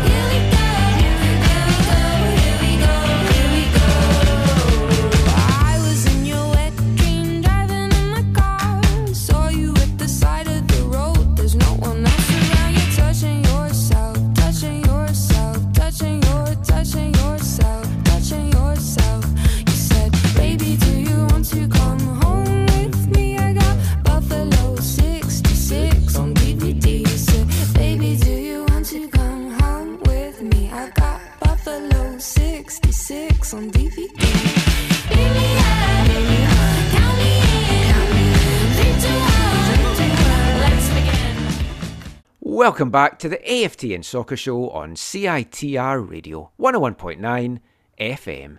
And kicking off this part, it's our new Artist of the Month here at AFTN for December. And I changed who it was going to be, because I teased last week it was going to be a solo artist and it was going to be someone that we've featured regularly on the show, and it was going to be Frank Sidebottom. But then I thought, we'll just do his Christmas things. We'll maybe keep Frank for next year, mainly because I was trying to work out what songs I wanted to pick, and my wife cannot stand Frank Sidebottom. She says his voice is like nails on a chalkboard to her. So it was hard to kind of listen to the music and pick what songs I wanted. So I'll keep Frank to next year. But what I thought is, it's the last month of the year. 2021 is nearly over. So what I'm going to do for this whole month is our Artist of the Month, as you heard there, English two-piece band. Technically they're five-piece, but they get called a duo. We've featured one of their songs on the show before, from the Isle of Wight, a band called Wet Leg, and that was their single, Wet Dream. And I wanted to have them as Artist of the Month, and then I thought I can't, because they only have released 2 songs, so that doesn't really work for the month. But they released 2 other songs this week, so at least I have 4 songs that I can play for you now in December. So that's why I brought them forward from January. They're going to be our Artist of the Month. But then I also thought as well, all the music introductories for the parts this month will be songs, singles that have come out this year that I've really liked, and I haven't featured them on the show before. So let's see what we have in store over the course of the month. Will any of them be from your record collection that you're sharing right now? No, but I have been enjoying doing that. I haven't had a lot of time this weekend to continue my 3 albums a day. If anyone hasn't seen that, on Twitter I've been trying to play 3 albums a day, because I hadn't played any of my vinyl this year at all. So I'm just trying to make use of my record player. And I've been playing the albums and then seeing what they're worth on eBay and regretting playing them because they're worth a bit of money and I've probably scratched them. But well, hey, that's how things go. But in this part of the show, we're going to start our AFTN End of Season Awards.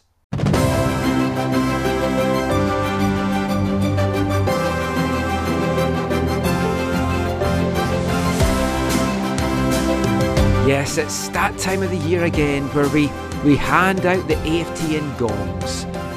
Much coveted. We've done it since 2011, and I love the discussions that we have about this and getting listeners' thoughts on everything as well. Some awards are very cut and dried, and I think the one that we're going to kick things off with in this part is probably one of those cut and dried awards, because it's the AFTN Whitecaps 2021 Player of the Year.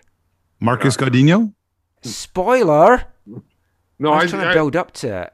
I think you're quite on. Like, I know I've mixed up his name quite often this year, but you're giving it to Marco Carducci. Yeah, no, it's very cut and dry. Like, it's hard to argue with the player that we've almost unanimously agreed to on this one. So Ryan Gauld, the AFTN Scottish Player of the... No, it is the man between the sticks. He's number 16 on his jersey, but he's number 1 in our hearts. And he's really number 1 in the team as well. If you went old school, it's Maxime Crepeau. You agree with that, Zach, as well? Wholeheartedly. Yes. I mean, a fantastic season for Max, Whitecaps and Canada-wise. We're only giving this award from a Whitecaps perspective. Without Max Crepeau, Steve, I think it is fair to say the Whitecaps weren't a playoff team. Well, they wouldn't have been in a position to even make that run at the end of the year. Yeah. He saved a lot of points at the first half of the year, and then obviously future awards we're going to give in the next part. He'll show up again, making big stops and everything along the way. Yes. There's definitely honorable mentions, and we can go over those really quickly. I was going to ask, like, who, if you weren't giving it to Max, who was the other guys, really? I was going to say, like, obviously Brian White is a candidate because of the way his half season when he came in, and And if you give it to Brian White for the second half, I think you have to give an honorable mention to Christian Dahomey for the first half. Fair. In the way he deposits some goals there. And then obviously, whoever was going to come in as number 10, we have to give it them. And it's Ryan Gold, who would be an honorable mention as well. Yeah, he certainly added a spark when he came into the team, Zach. And it's kind of crazy that you're looking like two of the really standout guys, White and Gold. They're only here half a season. Yeah, the other one who I think, and he'll come up later in some conversations, but who I think is maybe fourth on that honorable mention list is Diber Cressito. I think his assists were pretty crucial, and I thought he brought a lot to the team this year. There was a few good standout performances as well, just throughout the team, and I think if I was given a runner-up, which we usually do on the site when we type these up, Brian White would be the guy that would get it. But Max, head and shoulders really above the rest over the course of the season. 6 clean sheets to his name, some huge saves, kept us in games, earned us points, saved us points, and multiple ultra sheets or clean sheets. Yes. Probably the league leader in phantom saves. I just keep creating new stats for him just to make him look even better. But yeah, he's easily the.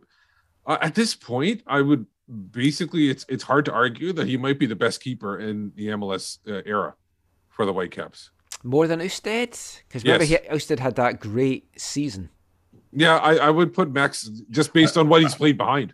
I was thinking about that this week too, and as much as and I want to talk about David Ousted later in the show, but I think when you think about as much as Joe Cannon, Jay Nolly, and David Ousted are sentimental, maybe favorites or looked upon fondly, and obviously David Ousted did the most out of those. Yeah, I think Maxime Crépeau has now done enough to be deemed the best keeper in the MLS era. I know obviously he has not won anything.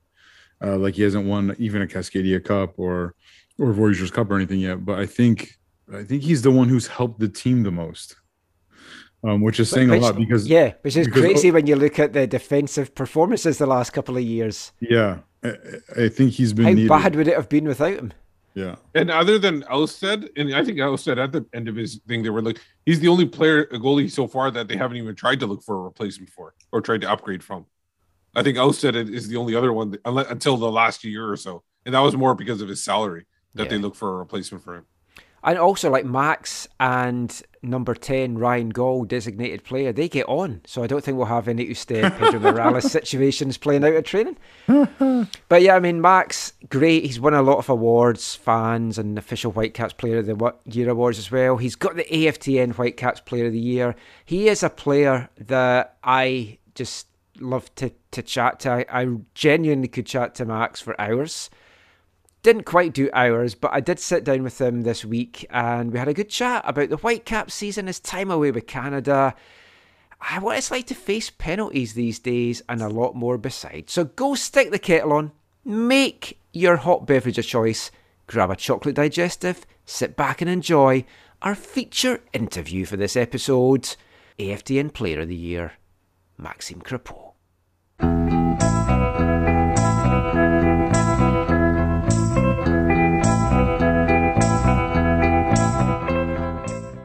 So delighted to say that we're joined now by the man that has won our AFTN Player of the Year award and a lot of other Player of the Year awards. Welcome back to the show, Maxime Crépeau. Well, thank you. Thanks for voting. I appreciate it, and thanks for having me. Hey, always a pleasure to chat to you, Max. And just to start off, it's been a roller coaster of a year for everyone, but like for you with the Whitecaps with Canada, there's been lots of highs, there's been some lows, there's been starting the year off in a foreign country and then having to go away back and forward with the national team and then back to everything, finally getting back home, Mark getting sacked, the defeat with Pacific, and then finishing on a real high with getting into the playoffs, and then I guess tinge of sadness with being one and done. But when you look back from a personal level, just for you on the year as a whole, how will you look back on 2021? It's a year that, to be fair, there's a lot to be remembered of it, and a good and not so good stuff about how can we take 2021 and bring it to 2022 or any other year that you face a little bit of adversity. Starting the year, to be honest, the team was not as together as right now, obviously because of result. That's number one. But the fact to be away was difficult for a few of the guys in the locker room. And there was a moment of adaptation, and playing without barely anybody in the stadium, to be honest, did not really help as well result-wise. And then we kind of saw it as well when we came back from Salt Lake back to BC. Okay, we're now in our own stadium. We know the surface. We know exactly what to get out of it as well, where teams have to travel a little bit further out because Vancouver's the city at the more west of the conference. So to be fair, there was a lot of positive to get out of that. But what I personally remember is the adversity and how things can change quick on a turnover of 2-3 games, and your season is like a brand new page. Yeah, the season started so strong, and it's like, wow, it surprised me because I thought it's going to be tough playing down in the altitude. You might take a little bit of getting used to it, but that first month went well, and then I know it kind of went a little bit off the tracks for a bit before turning the corner. What do you think it was? Because it started before you got back to Vancouver. What was it that triggered the turnaround in the team? Because it seemed to come after that heavy defeat to RSL. Was there a moment within the team where you guys just sat down and said, look, this needs to change, or the season's gone? Yeah, there was a meeting that was old. I was at the Gold Cup, but I knew the team was having a meeting. There was a meeting while that month of July, where the team had a meeting, and from there they chose, and they did it on the pit. They chose to play for each other and not for individuals or for an organization. They chose to play for ourselves, the player group, and to fight for each other in any circumstances. That was the most important thing, because if you take that out, to be honest, if you take that out, and to be united, to have no stones unturned, being really fluid in your comments, where you'll be honest and be able to take criticism without having a notch of ego, just being able to take criticism and trying to evolve your game together. That was basically the message, and to decide to fight for yourself, because in this league, to be fair, if you don't fight for your teammate, you're not going to get the result on the weekend, And so from there it started. Obviously, when it did, we got slapped by Pacific. The 4-3 hurted everybody, and it wasn't our best game. I remember in the locker room we had a good chat, and I was one of the guys that spoke that, hey, personally, it was not my best game. I know that I'm able to raise my hand when I'm in a situation that I did not perform as well as I can, and I can help the team. And so we spoke, and we basically said to do a real an inspection of each other, where what can we do better, because we're on the clock, and the clock is ticking, and it's our career, and it's a season that was really important after the year 3 of a rebuild. With 2019, we did not have enough quality. 2020 was really close. It was really close, and in fact, they did change the point per game ratio instead of just points. And then 2021, it was a normal season in terms of points, and we did not even play against the Eastern Conference, only Montreal and Toronto. So that was the choice that we decided, and then from there, to be fair, 1 win, 2 win, 3 win, or unbeaten on the road, or you go to a week and you get 7 points. Well, it's mentally good, and from there, the guys are positive, work harder, the mood is a little bit lighter, and it's contagious. That's what it is. MLS, it's such a weird league because you just string a few results together and you start to climb the table. And I know lots of leagues are like that, but it really seems in MLS, if you go on a run, good or bad, you just rise or drop like a stone. Going into August, bottom of the standings, I know you were coming back to Vancouver. We talked about it on our show that I felt you basically had to win every single home game, I felt, to make the playoffs and then pick up what you could on the road. And it looked a tall order. But you looked at some of the fixtures that were coming up towards the end of the season and you're thinking, are those games you can take points from? Did you always believe, like deep down, I know you might say publicly over the season, yeah, we can do this, we can make the playoffs, but when you were sitting bottom, did you genuinely believe that you had a shot at getting into the playoffs? The chances the percentage were small, I got to be honest. At the beginning of August, you're last in the conference, and you're like, okay, how do we start from the next game, right? But you feel like we were not dead, but we were real super close. We were with a straw trying to breathe a little bit out of the water, right?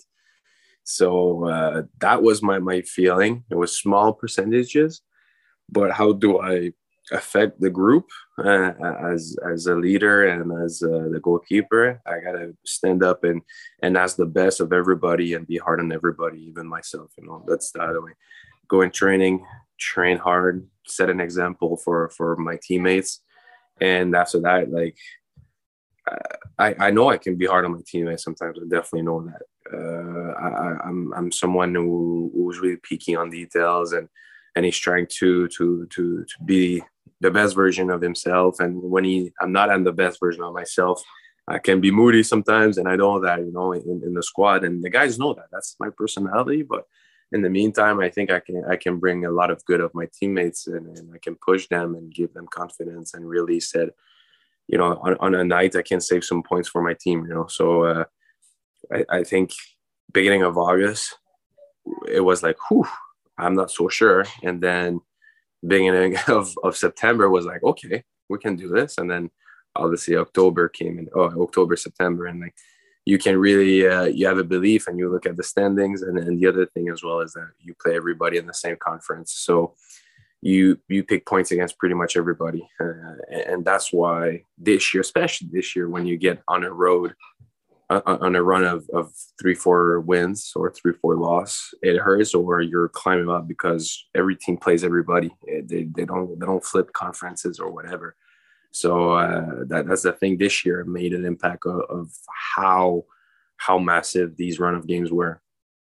Obviously, there was a change of coach towards the end of the season as well, and you've known Mark for a long time. I've known Mark from before the Whitecaps were in MLS, and I'd chatted to Mark on and off over the years before he came to the Whitecaps. So I was surprised to see him go when he did. I said to him if he'd gone at the end of that RSL game, I maybe wouldn't have been surprised. I thought that might have been the time they did it.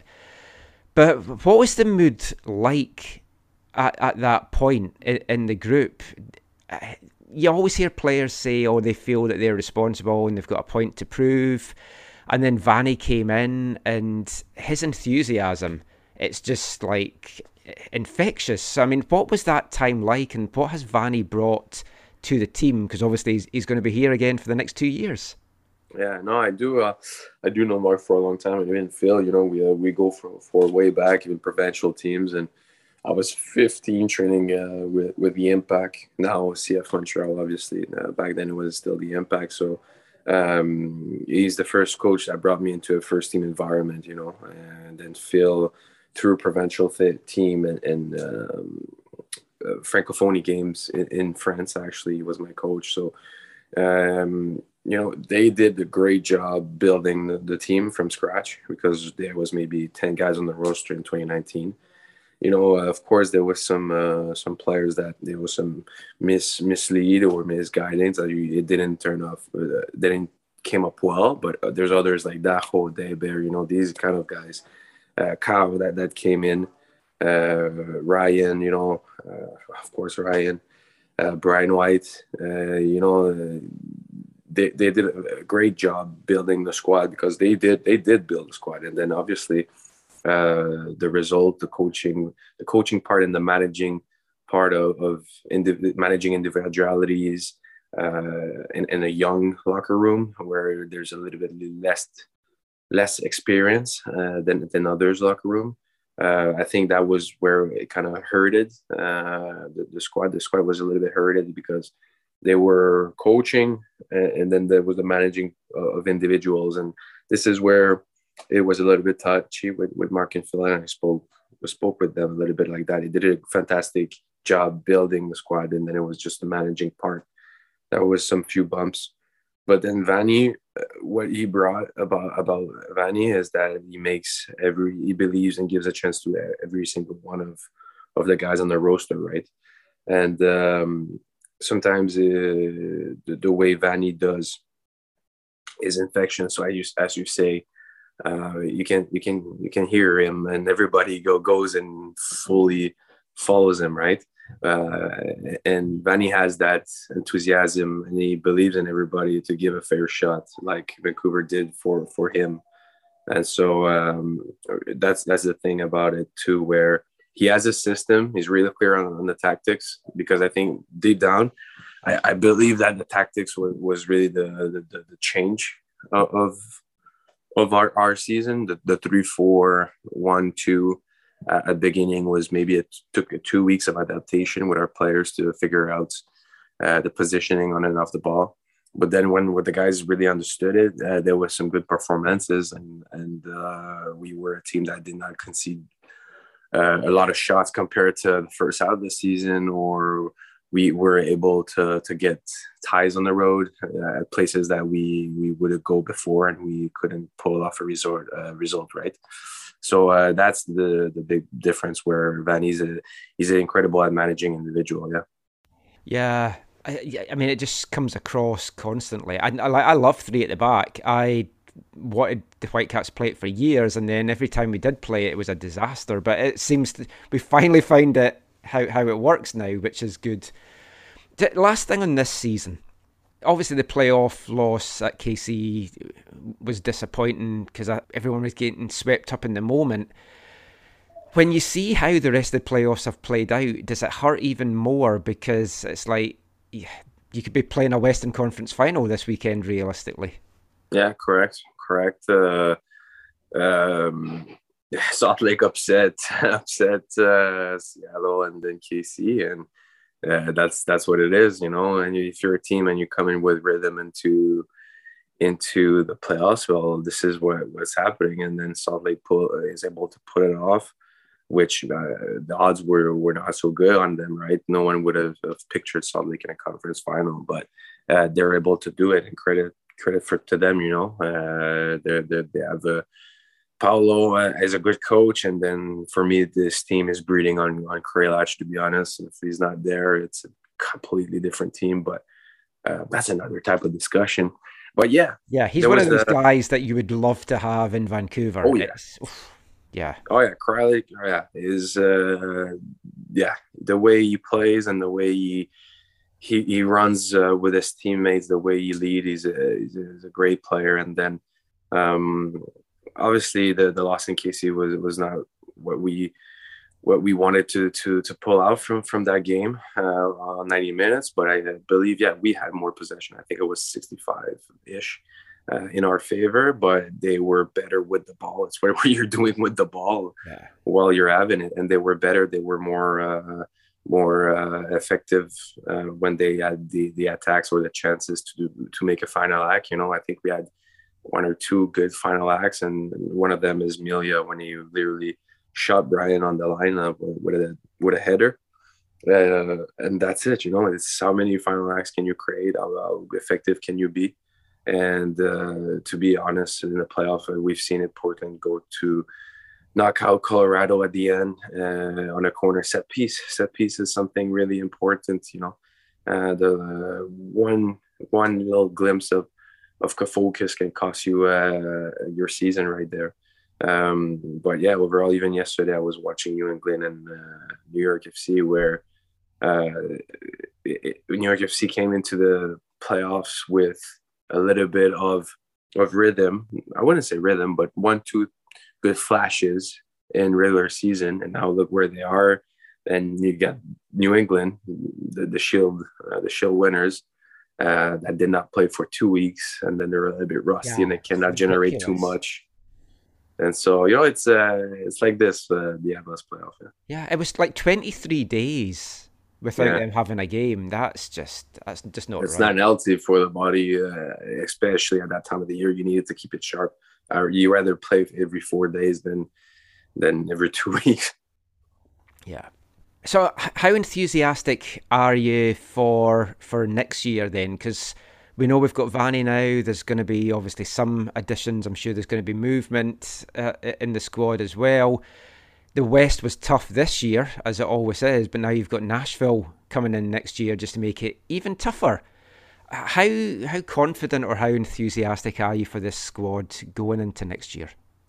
It's I think there's more, and there's another gear to the team. There was some discussion at the end of the year where the next gear to this team is to find out a way to break teams down when the other team figure us out, how the way we build out and the way we play. Like KC did, they figure us out, and there was no really plan B solution. It was really stick to what you and try to break them down, but they were prepared and they were not having any of it. So the other gear is to on the field, the players that are on the field find a solution to break the team when they figure it out already. What can you do to affect and make them think and say, oh man, we're in trouble now because they figured out and they're adjusted, and then now us, we need to adjust to them and not be all the way around. Because if you do that, well, you're not chasing anything. The other team is chasing you, and when you're chasing a football game, it's more difficult to win it. So I think that's the next level to the team. And then, to be fair, we need to keep pounding on where we're good at it. I think there was some really good links. Sometimes tactically, the distance between the team and possession was good. And there's always room for improvement. The final act, like I said, is a big one where we were a better team in the second half of the season, scoring goals and putting crosses in and etc. So I think it's about to the basics of the game: the distance, the communication, the organization, the compactness defensively. So it's going to be interesting. It's going to be interesting because in this league, it's like a musical chair sometimes, some faces are going, some faces are coming, but they're all familiar with the league. So it's going to be cool. It's obviously, apart from club football being a huge year for you on the international stage, how difficult was it to be playing domestically and then going into Canada camp and then coming back and then going away again? Is it hard to adjust, or do you just slot straight into both environments really quickly? Yeah, you do slot so quick because there's two different vibes.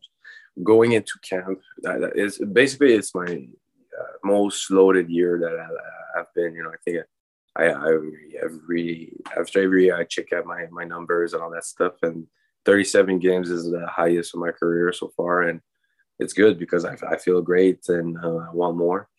37 games, 20. I think it was 8 with the national team. Yeah, 8 and 29 with the Caps, something like that.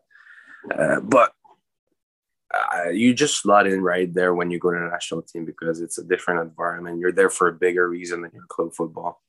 You're playing better opponents as well, to be honest. And there's no tomorrow in international football. If you lose your chance, well, your ticket to Qatar might be over. And for me, the Gold Cup experience was not. There's no tomorrow. It was kind of a preparation to the qualifying round of Qatar 2022. But I think you slots right in. The most important thing is to adjust and recover and be smart about what you're doing on and off the pitch, like especially managing your load. That's the most important thing because if not, you burn the candle by the two sides, Yeah. In your wildest dreams, like when you started off the year and you're playing in all these wonderful, weird places against teams that everyone knew Canada were going to beat them, but you still have to beat them on the pitch. It's okay saying, oh yeah, we'll easily beat them, but you still have to get the job done. When you're doing all that and going through this long path, could you have imagined that by the end of the year you'd be sitting top of the Octo? Yeah, I think that's a thing that the team was aware the last time we got together in Edmonton. Was that something that we pictured? Maybe not first, but we knew we were top three. That was the objective. The objective is after every window being top three. And now that we're first for the new year, the objective is to be first at the end of January and then to be first at the end of March. That's the objective, because that's the mindset of this group, is to take every point that we can take and to win all the games. I believe that we have a group that can pull it off home or away. We have the depth and the quality to pull it off. So the most important thing is to go to Qatar top three, and then it's all right. What's the small details? Where can you close the gap in between the FIFA ranking of Mexico and then the States? Where can you find that gap? And then obviously bumping the point system in CONCACAF as well. Well, yeah, I mean, Canada's risen up the FIFA rankings incredibly this year. And you look at the Octo, and it does look like there's a top four, bottom four split. And I know things can change really quickly, but it looks like there's 4 teams battling for the 3 automatic, and then whoever's fourth probably are going to end up playing New Zealand. So even that path looks pretty good. Do you allow yourself to get ahead and dream of going to a World Cup, or can you not allow those thoughts in your head? You can do it after the games, after the windows. I'm sorry, not after the games. You can do it, but like when we beat Mexico and Edmonton, you can think of it. You can think of it. When you beat Panama and Toronto, you can think of it. The last game day of camps, you can think of it, but you can definitely not put yourself right now, because the hardest is to go to Honduras, go to Edmonton, go to Salvador, then you go to Costa Rica, Panama, and then I'm missing one. Jamaica, we received Jamaica. Yeah, home to Jamaica. So we still have 4 aways and tough places to go, and we're aware that we are first, but there's only 2 points playing the top 4, which is it's a place that you cannot get comfortable. You cannot get comfortable, and you have to win your games. You have no choice about that, and you cannot sit on your arse and say, "Oh, that's good, we won." No. Everybody in Europe, European football, they're all pushing, and we're all following the boys still in season. And then you got the MLS guys who's taking their rest right now because it's important, and then right off the bat, following really close your off-season program to make sure that in January you're fit to go right away and not being in preseason form. Yeah, I might have Canada and Scotland to cheer for at the World Cup. That would just be so... I'd love to go. I always said if both countries went, I would go. But I don't really want to go to Qatar for the heat aspect. But I don't know. It's a long flight. It's a long flight too, but it's okay. Yeah, I'll see. Now, I want to talk to you just a little bit to wrap this up about penalties, because you had 2 massive penalty saves this year. Canada, Mexico, Gold Cup, Whitecaps, Dallas, MLS. What's your favourite save of those 2? Tough question. You're cornering me right now. I think they're both different in some way. I don't know. I can't answer that, to be honest. I feel like both are on the same pedestal, where the Vancouver against Dallas, it's a key moment in our season where if we drop these points, we're pretty much dead. Where the last 7-8 games of the year, we're all finals. You needed to get the points, a tie or a win. If not, you were dropping and you were out of the window a little bit of the playoffs. It's like literally the last 5 games where we need to win it. If not, it's dead almost, So that was a key moment. And then the Mexico moment was good, because I think it was one of one of the moments in the 90 minutes that defines intensities, and it's one of the moments that builds a little bit of rivalry between a renewed rivalry between the new countries. You know, in the past there was no picture. Sometimes Mexico was better than Canada, right? But now it's not the same thing. We're head to head against them, and we got 4 points out of them. Yeah, and you saw how riled up they were at the end of that game in Edmonton. So you've got under their skin, which is great to do. Absolutely. You know, that's why I think I love this moment too, because it started from that Gold Cup, and then it goes to Azteca, and then it finishes in Edmonton. Yeah. I watched both saves again just before I chatted to you just now, and I totally forgot in the Dallas one, all the players to a man rushed to you, and the game's still going on, and they're about to take a throw in. What was going through your head at that point? Because you're just like telling, go away, go. Yeah, exactly. I remember everybody jumping and everything, and then I realized the ball's on a throw, and the only guy who was trying to play that throw in is Deber, which is the smallest guy on the pitch. So, and then everybody realized, oh shit, we got to throw. Yeah. We got to throw into defense. So that was a fun moment. And then the images are fun as well. It's like when we're small kids, we're like 8 or 10 years old, and then your goalkeeper saves a penalty. Everybody goes with it, but the ball still doesn't play. And that was a good moment for our team. That was good. Yeah, it was fantastic. In the press box, because we're not meant to cheer or shout, and it was really hard not to, because you knew how huge that was for the whole season. But with penalties now in the new rules, how difficult is it for you? How does it play in your mind? I've got to keep my foot on the line, or without giving your secrets away, have you got a method now that's going to guarantee that your foot's on the line?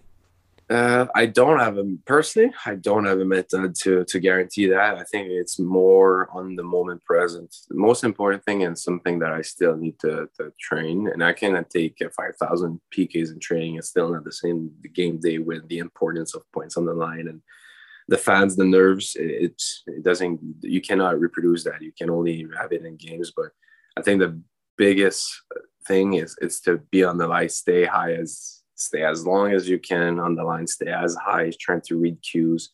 Of course, you watch videos of the shooter and his tendencies, but sometimes it doesn't mean anything, you know. So it's really on the moment. Try to black out everything, and then really focus on the ball, the runner up, and then you stay as high as you can, because with the nerves and everything, sometimes I go a little bit too early and I have to stay a little bit further on my line. And the 2 saves, I'm really to the last second, I'm just standing up, you know. So these are the little details that I can bring to my game. As a keeper, how much do you hate stutter steps? I hate it as a fan watching it. It just, even if it's my team doing it, I just hate it. Yeah. I don't know why it's allowed, because how can you not react when the guy's running and then he suddenly stops, but you've already moved? Yeah, exactly. I think that's a hard one. Of course, I don't know how it won't change you. You know, the game wants goals, and it's been around for a long time. It hasn't been addressed. Well, it hasn't been addressed. It's not illegal, you know. It's just more difficult for us sometimes. And I guess it's not meant to be advantageous for the keeper because it's a penalty, but still. Yeah, exactly. But it is what it is, right? And so that's why it's so important to stay as high as you can for as long as you can, because you cannot give one little inch. If not, it's done. And a well-taken penalty, even if you're going early, it's going to be a goal, you know. And you've seen it in the playoffs a few days ago. Yeah, New York City's were amazing. Exactly, they were all small nets, and they were with good pace. You know, these PKs are fantastic. And then if a goalkeeper saves it, it's not the proper height, it's not the proper pace. There's always something. So if it's well struck, you have no chance basically. I know folk always say, "Oh, he's missed the penalty, not the keeper saved it." Yeah, typical. So, last couple of things. What's the off season looking like for you? Are you staying in Vancouver? You heading back? Yeah, I'm in Montreal already. So, yeah, I flew last Tuesday. Exactly. Last Tuesday I flew, and then I have a 2 weeks off, absolutely nothing. So on the 6th, now we're in the 1st, and then next Monday I restart my program. I took 2 weeks of nothing. I have three workouts on the week of the 6th, and then the 13th I have gyms and on-field sessions until the preseason. So to be fair, right now it's time to relax, do not think about football, and then go again and be ready for the new year. Thanks for speaking to me today and reliving the football. Well, thank you so much for your time today, Max. Have a great Christmas. Enjoy your time off. Enjoy the time with your family, and we'll see you next year when you're back in Vancouver. Yes, sir. All right. Thank you. Have a good one. And you too. Have a good holiday season. Thanks, Max.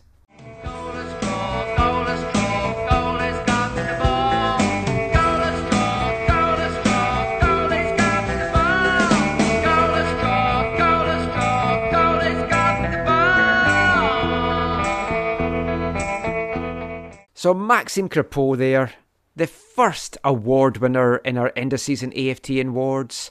Who's picked up the other gongs? What other ones have we given out? Find out more after this.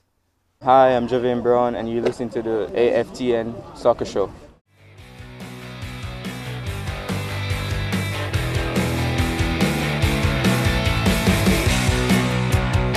I'm collecting all these feelings for you.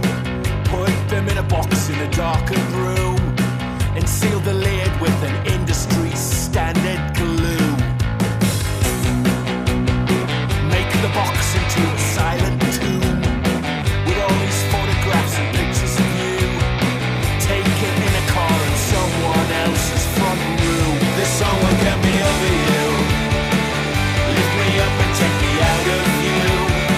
This song that says that she'll hurt you once or twice, but she'll never be with you the way you want it to. This song will get me over you.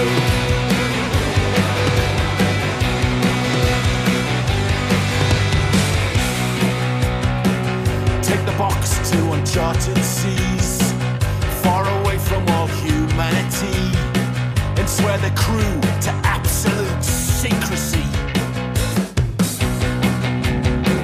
Sink the box down to the ocean floor for maybe 20,000 leagues or more.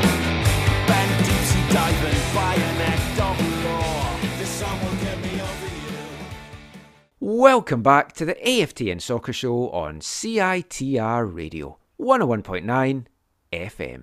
And kicking off this part, it's one of the songs from 2021 that I alluded to in the last part. It was released in September by old English punk band The Stranglers. Back to some of their top form with that song, and it's called This Song. Check it out in all the usual places.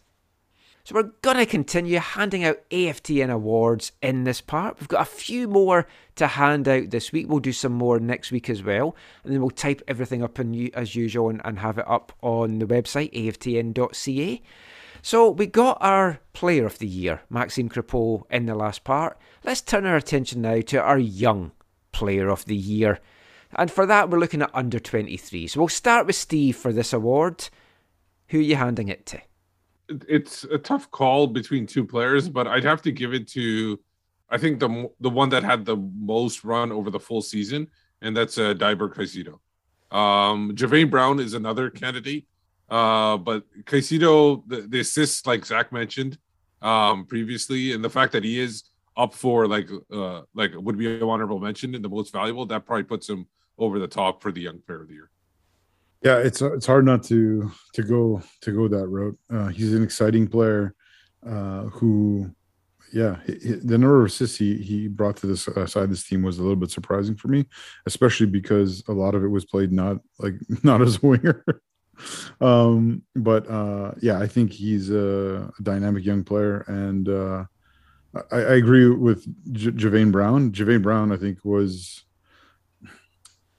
yeah, Javane Brown was, I think, the surprise player of the year. But yeah, if we were going to hand out a gong for surprise player, he's definitely that guy. Or if like getting the most out of not knowing what was there, what, like however you want to word that, that's Javane Brown. Because as a draft pick, I wouldn't have been surprised if he didn't see the field. Like, and the thing is, a lot of people had Egbo as the draft pick that would probably make the most impact. Yeah, he's the surprise player for the wrong reasons, because he just didn't live up to what we were hoping for. I mean, you looked at those draft picks back in January, and like Javane Brown isn't your typical draft pick because he'd played internationally for his country at senior level. So, I mean, he's not just your normal draft pick guy, but he's a guy that's really got his head screwed on when you talk to him, and he knows what it takes to be a professional. He's fully committed. He's no Darren Mattocks-like Jamaican character, if we wanted to say that. But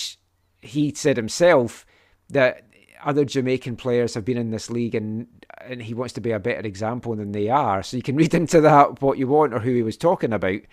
But and the thing is about like we'll talk about more of the draft. It's like getting the players. Like I never understood why people waste draft picks on strikers. And once in a while you'll get a top one, but unless you're the top striker in the draft, you're not going to get, like, the translation of scoring goals in college to MLS is so huge. Yeah. Even central midfielders, you're not going to. You got to concentrate on the wide areas and your center backs and goalkeeper. Those are the positions you want to go for. And Javane Brown is a prime example of that, of somebody who plays in those spots. Obviously, probably center back is his most natural position, but being able to play wing back in wide areas, that's helpful. I know we're going deep down the Javane Brown rabbit trail here, but as we talk about Javane Brown, one of the things that was most surprising for me as we got to see that he was a player who was going to contribute was that we didn't get to see him play at center back, which is the position I thought he would feature at more, and at right back or right wing back would be more a secondary option for him, where as the season went on, it became the primary thing. But overall, he made significant contributions that I think they are so happy for. And I know we're waxing lyrical about Javane Brown there. For me, he was the runner-up as well. I gave it for the young player to Deiber Caicedo as well. I'm excited. Like, if we can fully utilise Deiber and find his proper role or his best role in our system, what he could be next season with this season under his belt is so exciting, because for a lot of this year, he outperformed Christian Dahomey for me. I know Christian had a really good start to this season, but by the end of it, if you're saying to me, which one of those two would you want on the pitch more, Caicedo was the one I would actually pick. He's got a better potential rating in FIFA too. Oh, well, that's all that matters. So yeah, he's our young player of the year. Do you agree, disagree? Let us know. Let's move on away from the individual. Well, kind of away from the individual. I guess this next couple is individual to an extent, but it's still team awards. So, goal of the year, and let's start with Zach for this one. Oh my God, I look at your list, and it's hard for me to disagree with your goal of Daggio against the Galaxy. Like a good goal and massive goal for the club at the time. And so, I think that's probably my choice as well. Yeah, I went for that when it was a Galaxy in July. It was the winner, but it was his pass, and then he collected it, and then he finished. It was his pass to White. It was horrible Galaxy defending, because his pass to White was like comedy, as the three LA players just were drawn like a magnet to White, and then White's just like, all right, I'll just play it back to Daggio, and Daggio just fires it in. For comedy effect as well, it was worth it. But I just liked the team dynamic, the importance of it, and just the build up of it, Steve. I don't disagree with that choice, and I'll concede it if both of you guys agree. The one I would give it to would be the goal against Portland by Deiber Caicedo. Away, more of an in that kind of lifted the game, put the game in a different kind of part two, and so I would give it to that one, but I have no problem with the home goal. It was quality goal. Steve, that goal was I hear what you're saying in terms of that goal being like massively significant and important, because I think that was to me, when you look back, that was the game that made it possible for them to actually make the playoffs. And so, yeah, it was significant. But the goal itself, like, well, I felt like I know the LA defending was not good on Dajo's goal, but the way that he kind of just easily walked in to score on. Yeah, but sometimes you don't always go to the defending. Like, there's a reason why defending sports, because it was a great attacking play. And for me, Casito, the fact that he was able, and at one point, like I said, when in the post game for that, it seemed like he kind of changed gears a little bit and slipped away from that Portland defender as well. And that's where I really like that goal, and just for the individual effort in it. And it came out of nowhere, honestly. I did not expect him to score a goal like that. Yeah. The thing is, like, with this award, Goal of the Year, we've talked about this at previous years when we do this award. Everyone's idea of what a Goal of the Year is and what they're looking for, I mean, it's different. Some folk like long-range golazzos or dramatic bicycle kicks or something out of the ordinary. For me, I always like something that's a good team goal or has a nice little bit of interplay in it. I mean, golazzos are nice. A lot of the time, they are quite lucky because you could try it 9 times out of 10, it goes flying over the bar or something. It's when it comes off, I mean, it's spectacular. It's like Eric Hasley's goal. Absolutely spectacular. A golazzo for the ages. How many times would he do that? And how many times would it fly over the bar? So there's an element of luck in those kind of goals as well. Well, he did it a couple of times at least. Yeah, true. And a similar thing when it comes to criteria is our next award, which is Save of the Year. So for Save of the Year, it could be, and it doesn't always have to be a goalkeeper, it could be a dramatic goal line clearance by a defender. But for Save of the Year, you could go for a save that was really important, or it could be a world-class save that it's like, how on earth did he get his fingers to that? Or it could be a double or a triple save that just really kind of ignites people. So for Save of the Year, what I've gone with as my nomination, it's Maxime Crepeau, no surprises there. His double save against Dallas in the 2-2 draw on July 4th, both saves coming off Pepe. Now, I know you could argue for his save in the game against Dallas at BC Place in September with that dramatic stoppage time penalty save.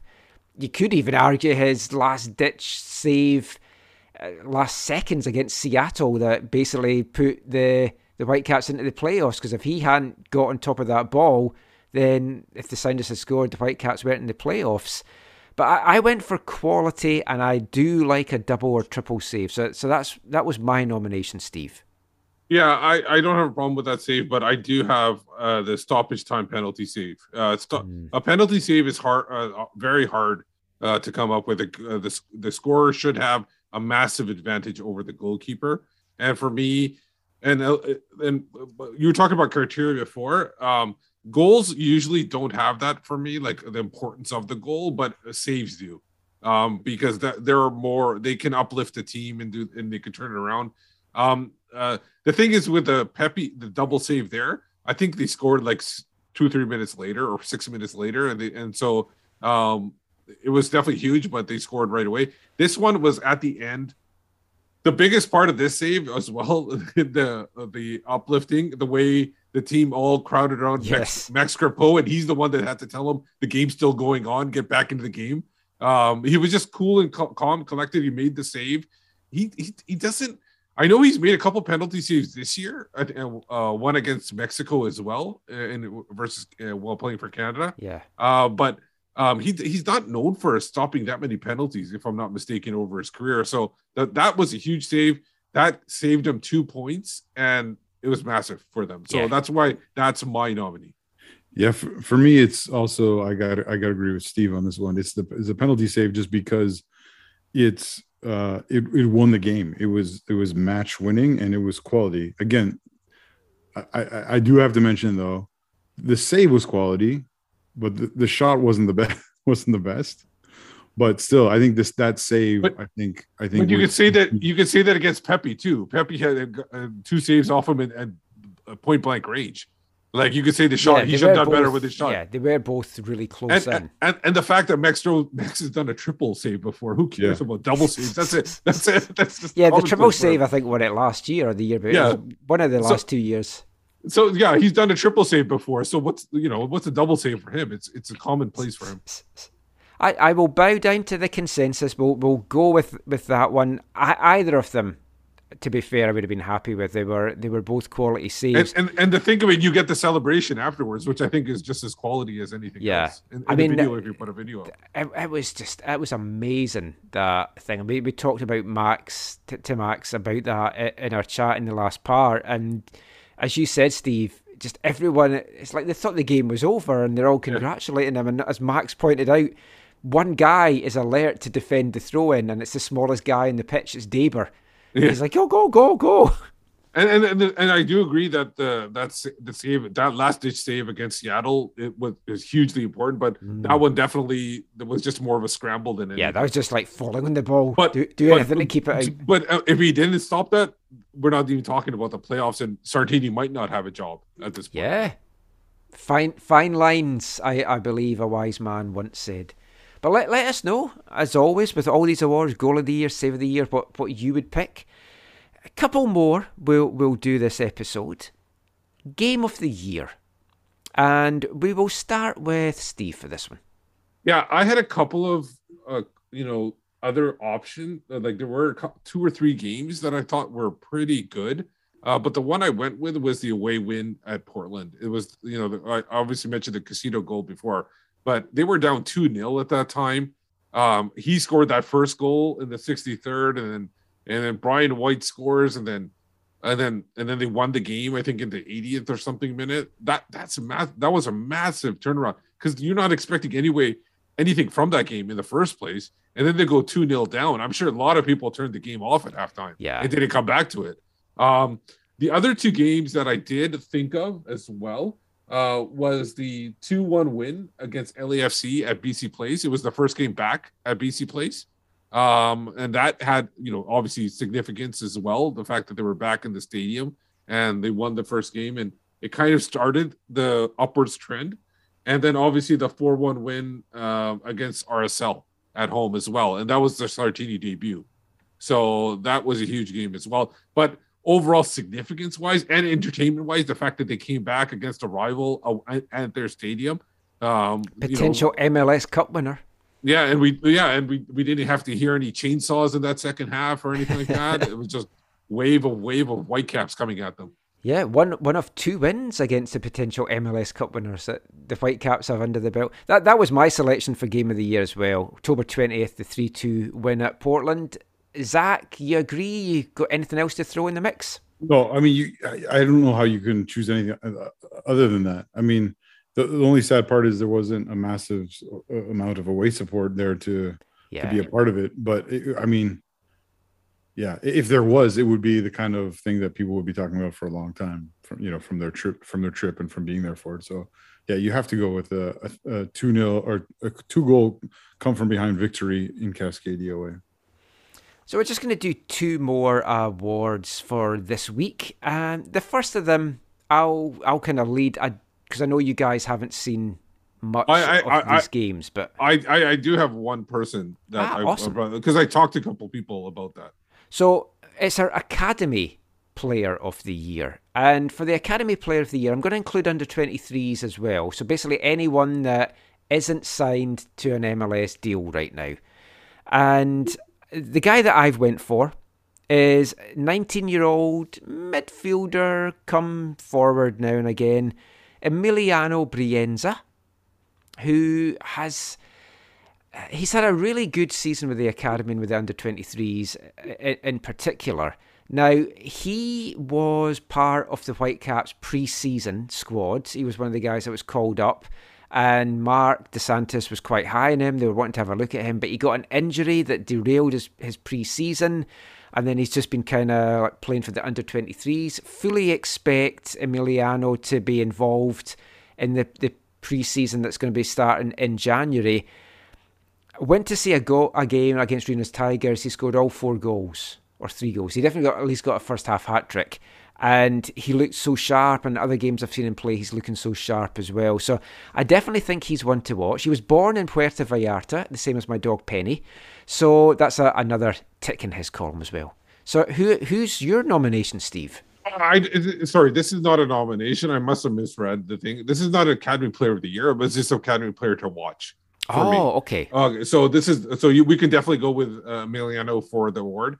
But for me, a player to watch, and I don't recall what level he's at. He might be under 17s. He might be under 19s. But his name is Victor Ocom. He's from Edmonton. He is listed as a midfielder, but he has played a lot of center back. He's 6'3". He basically, the description I was given, I have only seen highlights of him. I have not seen play because it's too hard to get out to watch these guys play anymore, especially the academy players. It's all up at UBC, but it's just UBC, and a lot of them are closed doors. You can't even go in there. They don't really announce when they play and everything like that. But from what I've been told by a lot of people that have watched him, seen him, and none of them are from the Whitecaps group and everything. He's really good he's very aggressive and very confident at tackling, getting the ball away from players. And he's really good at getting the ball up the field. The one thing he does need to work on is being comfortable on the ball. But he's really like a midfielder turned center back, essentially. And so it could be something that can work if they decide to keep going with this 3-back center back crew. Like he could be a very confident player in that position in the future. I'm going to trust your perspective on this, Michael, because like Steve, it's been a long time since I've watched the academy, the residency players play. Well, that will change when BC League One comes, and we've got the under-19s in that, and the MLS Reserve League. Although, again, if all the games are up at UBC, it's not really ideal. But either. At least, I'm pretty sure the Whitecaps would love to be at Swangard or something. Yeah, but at least they have to play away games to other places, so we can watch them there. Yeah. So that's a positive. So our last award, the Whitecap to watch in 2022, and we'll start with Zach for this one. Which Whitecap player, and it could be from any, so it could be from the first team, it could be from the academy, the under-23s, who do you think is going to be a guy that this time next year we're going to be like, wow, what a season this guy had? Yeah, so I'm pretty sure I know who you guys are going to talk about, and so I'm going to take a totally different approach to this. Oh. Kind of like Steve did with the academy there. To me, the Whitecap player to watch for 2022 is going to be Brian White. And I say that, obviously, I'm coming at it from a very different perspective. Yeah, Like I've said before, in talking about his season and his future, to me, he's the one to watch to see if he's able to be as important and as significant a player. If he's able to score as many goals as he did in, especially this run at the end of the year with, especially when he was able to link up with, Ryan Gold. That I think is really key for Vancouver. I think kind of they might bring in other players. There might be other options. That Cava might transform into someone who cares about club football. But I think that's the player I think that is most significant for Vancouver next year in terms of as he goes, it might shape the Whitecap season next year. Yeah, that's a good way of looking at it, because like when we were talking before about like getting magic in a bottle and everything that happened, that push to get into the playoffs, again, can you expect, we've spoken about this so many times, Brian White to keep up that level of scoring? Ryan Gold had scored one header in his career before coming to Vancouver, and then all of a sudden he's like the headmaster, part 2. And it's like, is that going to continue? We spoke to Ryan this week as well, so that will be in next week's show where we talk about that, so you can hear his thoughts on that in the next episode. But yeah, that's an interesting one. What about yourself, Steve? Who's your Whitecap to watch for whatever reason in 2022? Yeah, so for me, again, my criteria is a little bit different as well than what you described as the award, but I don't really see it as an award. I just more see it as like what would be important for the team. For me, it's Kyle Alexandre. I think he would be somebody huge to watch. We've saw glimpses of him, like we said in the past. There's flashes there, and in next year he's going to be playing with a number 10. And how does that affect the way he plays? He's not going to be as stressed to become the ultimate playmaker in the area. It takes a little bit of stress off his game, and he's able to maybe play a more comfortable, maybe something that's in line with what he's supposed to be providing the Whitecaps. And maybe he does play a little bit better. And I know a lot of people have questions about him. Maybe he's able to prove those questions incorrect, not prove them incorrect, but prove them, quiet down those questions and be able to prove what he can do on the field. Yeah, no, that's a fair shout as well. I like that one, Steve. I thought Javane Brown, and we spoke about why early in the Young Player of the Year, just if he gets a run in the team, it's going to be interesting to see exactly what he does. Does he make the starting spot his own?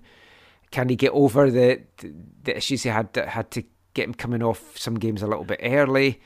Pedro Vite, I thought of as well, for the very same reasons, really, that Steve kind of said about Kyle. We haven't seen him. We don't know what to expect. But if he's maybe going to be playing more of a number 10, he's only going to probably be playing a reduced role. So I think actually Steve's one of Kyle is a good one. But I also agree with what Zach said as well. Like Brian White, if we're not looking to bring in another top quality striker, which we might be looking to bring in a striker. It's just maybe not a DP striker, but a lot's expected of White, and he has to keep this going. And can he keep it going? But I think Kyle, for me, is certainly someone that is going to be fun to watch, and hopefully in a year's time we're talking about what a signing he proved to be now that we've seen him having his full season under the belt. I agree with you too that Pedro Vite for me is like almost an X factor. We've seen a little bit of Kyle, but we have seen nothing of Vite. So for him, he might come in there and maybe he doesn't play as a number 10. Maybe he plays as the third midfielder with Kyle and Brian Gold, and that becomes a dynamic midfield and where they're pushing forward and scoring goals all over the place. Yeah, I think even. I can't remember if this is the language you used, but I think even Axel was saying in the Vandy press conference, Vite is like a new signing, right? And I know folk, whenever the Whitecaps have said stuff like that, because Mark got criticised for saying when folk were coming back from injuries and after the Gold Cup and stuff, and it's true. It's like a new signing, and Kyle as well, because we've never seen him. Well, that's it. Vite is different. He's never been different in any way. So it'll be interesting to see what happens with him. When it comes to Brown, I guess not every player goes through this, but the kind of stereotypical sophomore slump. Dip. Because Jake had that. Yeah. So you hope he is able to. Has Jake ever that. gotten out of it? I think he has. I know. I know. The last thing I would say about that, there's a lot of players that can be like to watch, because a lot of players have kind of dipped a little bit. Another one would be Michael Baldissimo. Like he definitely came up big last year. This year he had a little bit of that dip that Zach mentioned. And does he bounce back and become a stronger player and be able to provide more? Maybe it's a big year for him. Maybe they try him out at wing back or something, because he has played fullback in the past. Maybe they try him out in Pacific and we have the Baldissimo brothers running the midfield there. Possibly. Because he needs to play, though obviously, as we spoke in depth on last week, this reserve team league will get him those minutes. But that's our thoughts. Let us know, who is your Whitecap to watch next year for whatever reason and criteria you want to pick. But that's all the awards we're going to give in this show. We'll do some more next time round as well, including like Tackle of the Year, Miss of the Year, Unsung Hero, and some of our more fun awards as well. That is pretty much it for this week's show. But of course, we can't go without bringing you this week's Wavelength. And I'm going back to 2006 this episode. And we're heading over to Denmark. It's a band from Copenhagen called Dream Jockey. This is from their album Wake Up Rock. And it's called simply Soccer.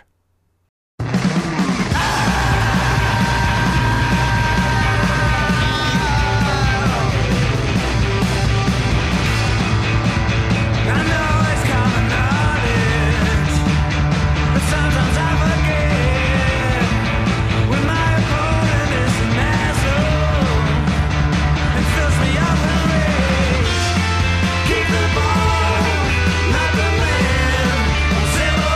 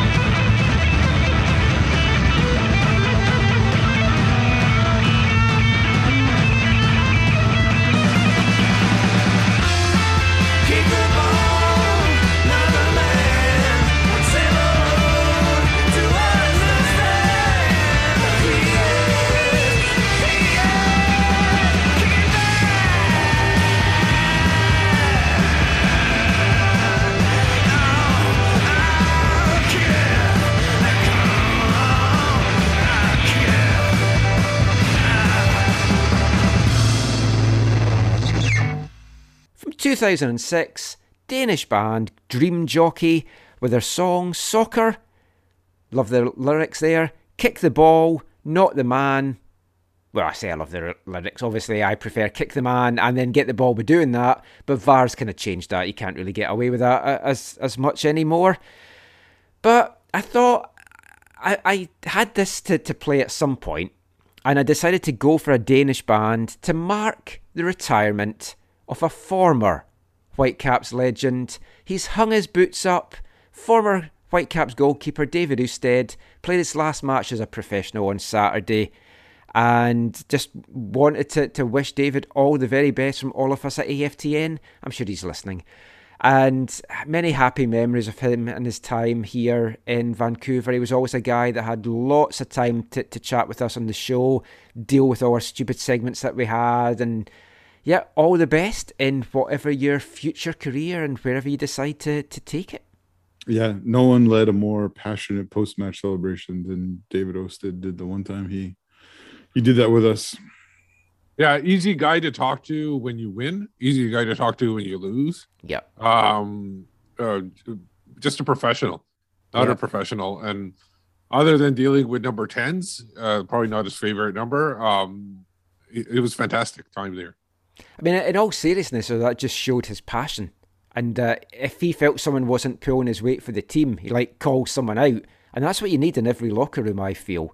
I know the game's changing and folk are a bit more kind of like the hairdryer things, maybe not in full effect as it used to be.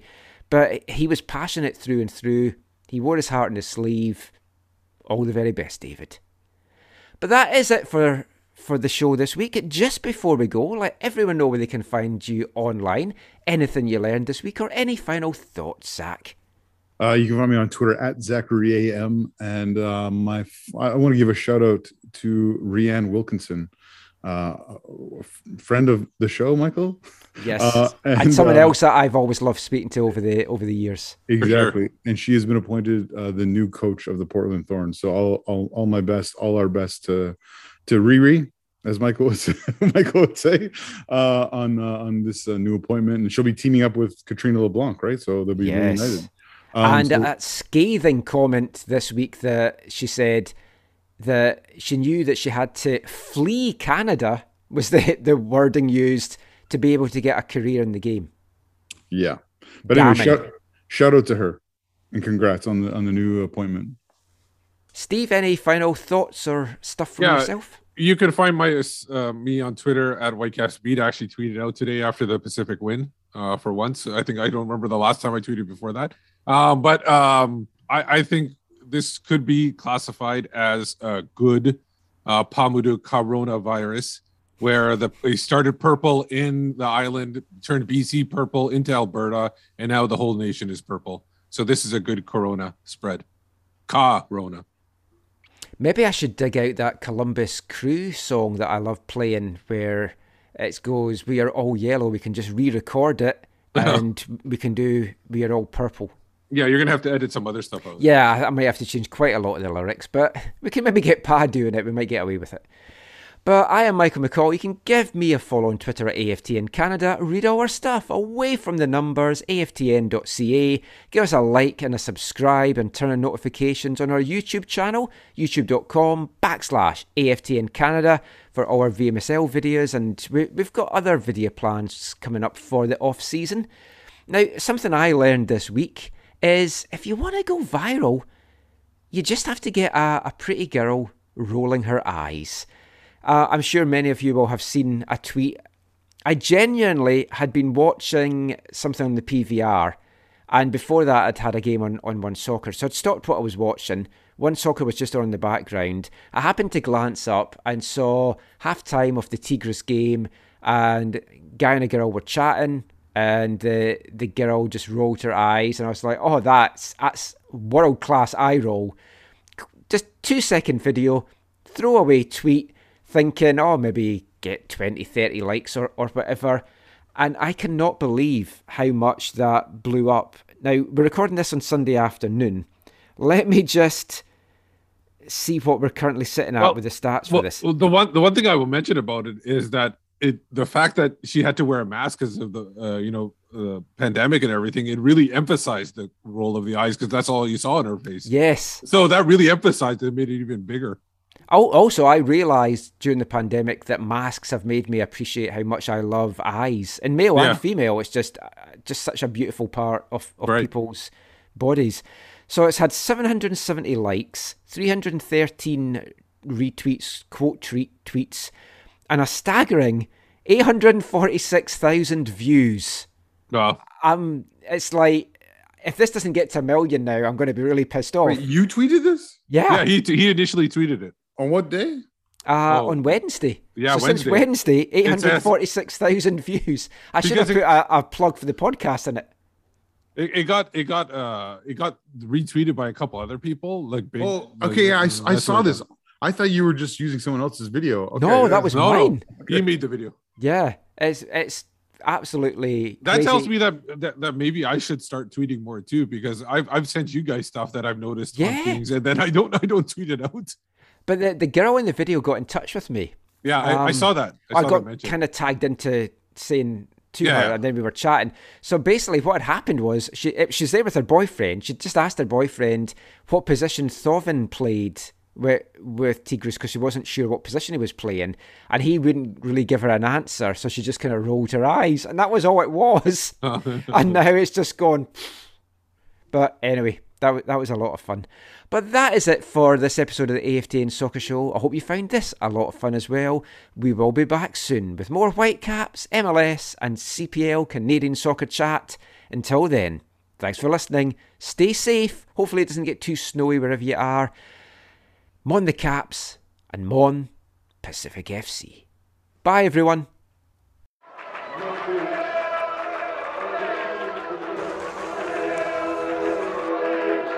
Going to your first match is an experience you never forget. The atmosphere of what's going on around the pitch looks beautiful, and you always look and go, wow, I'd love to play here one day. If you get the bug, it's going to stay with you for life.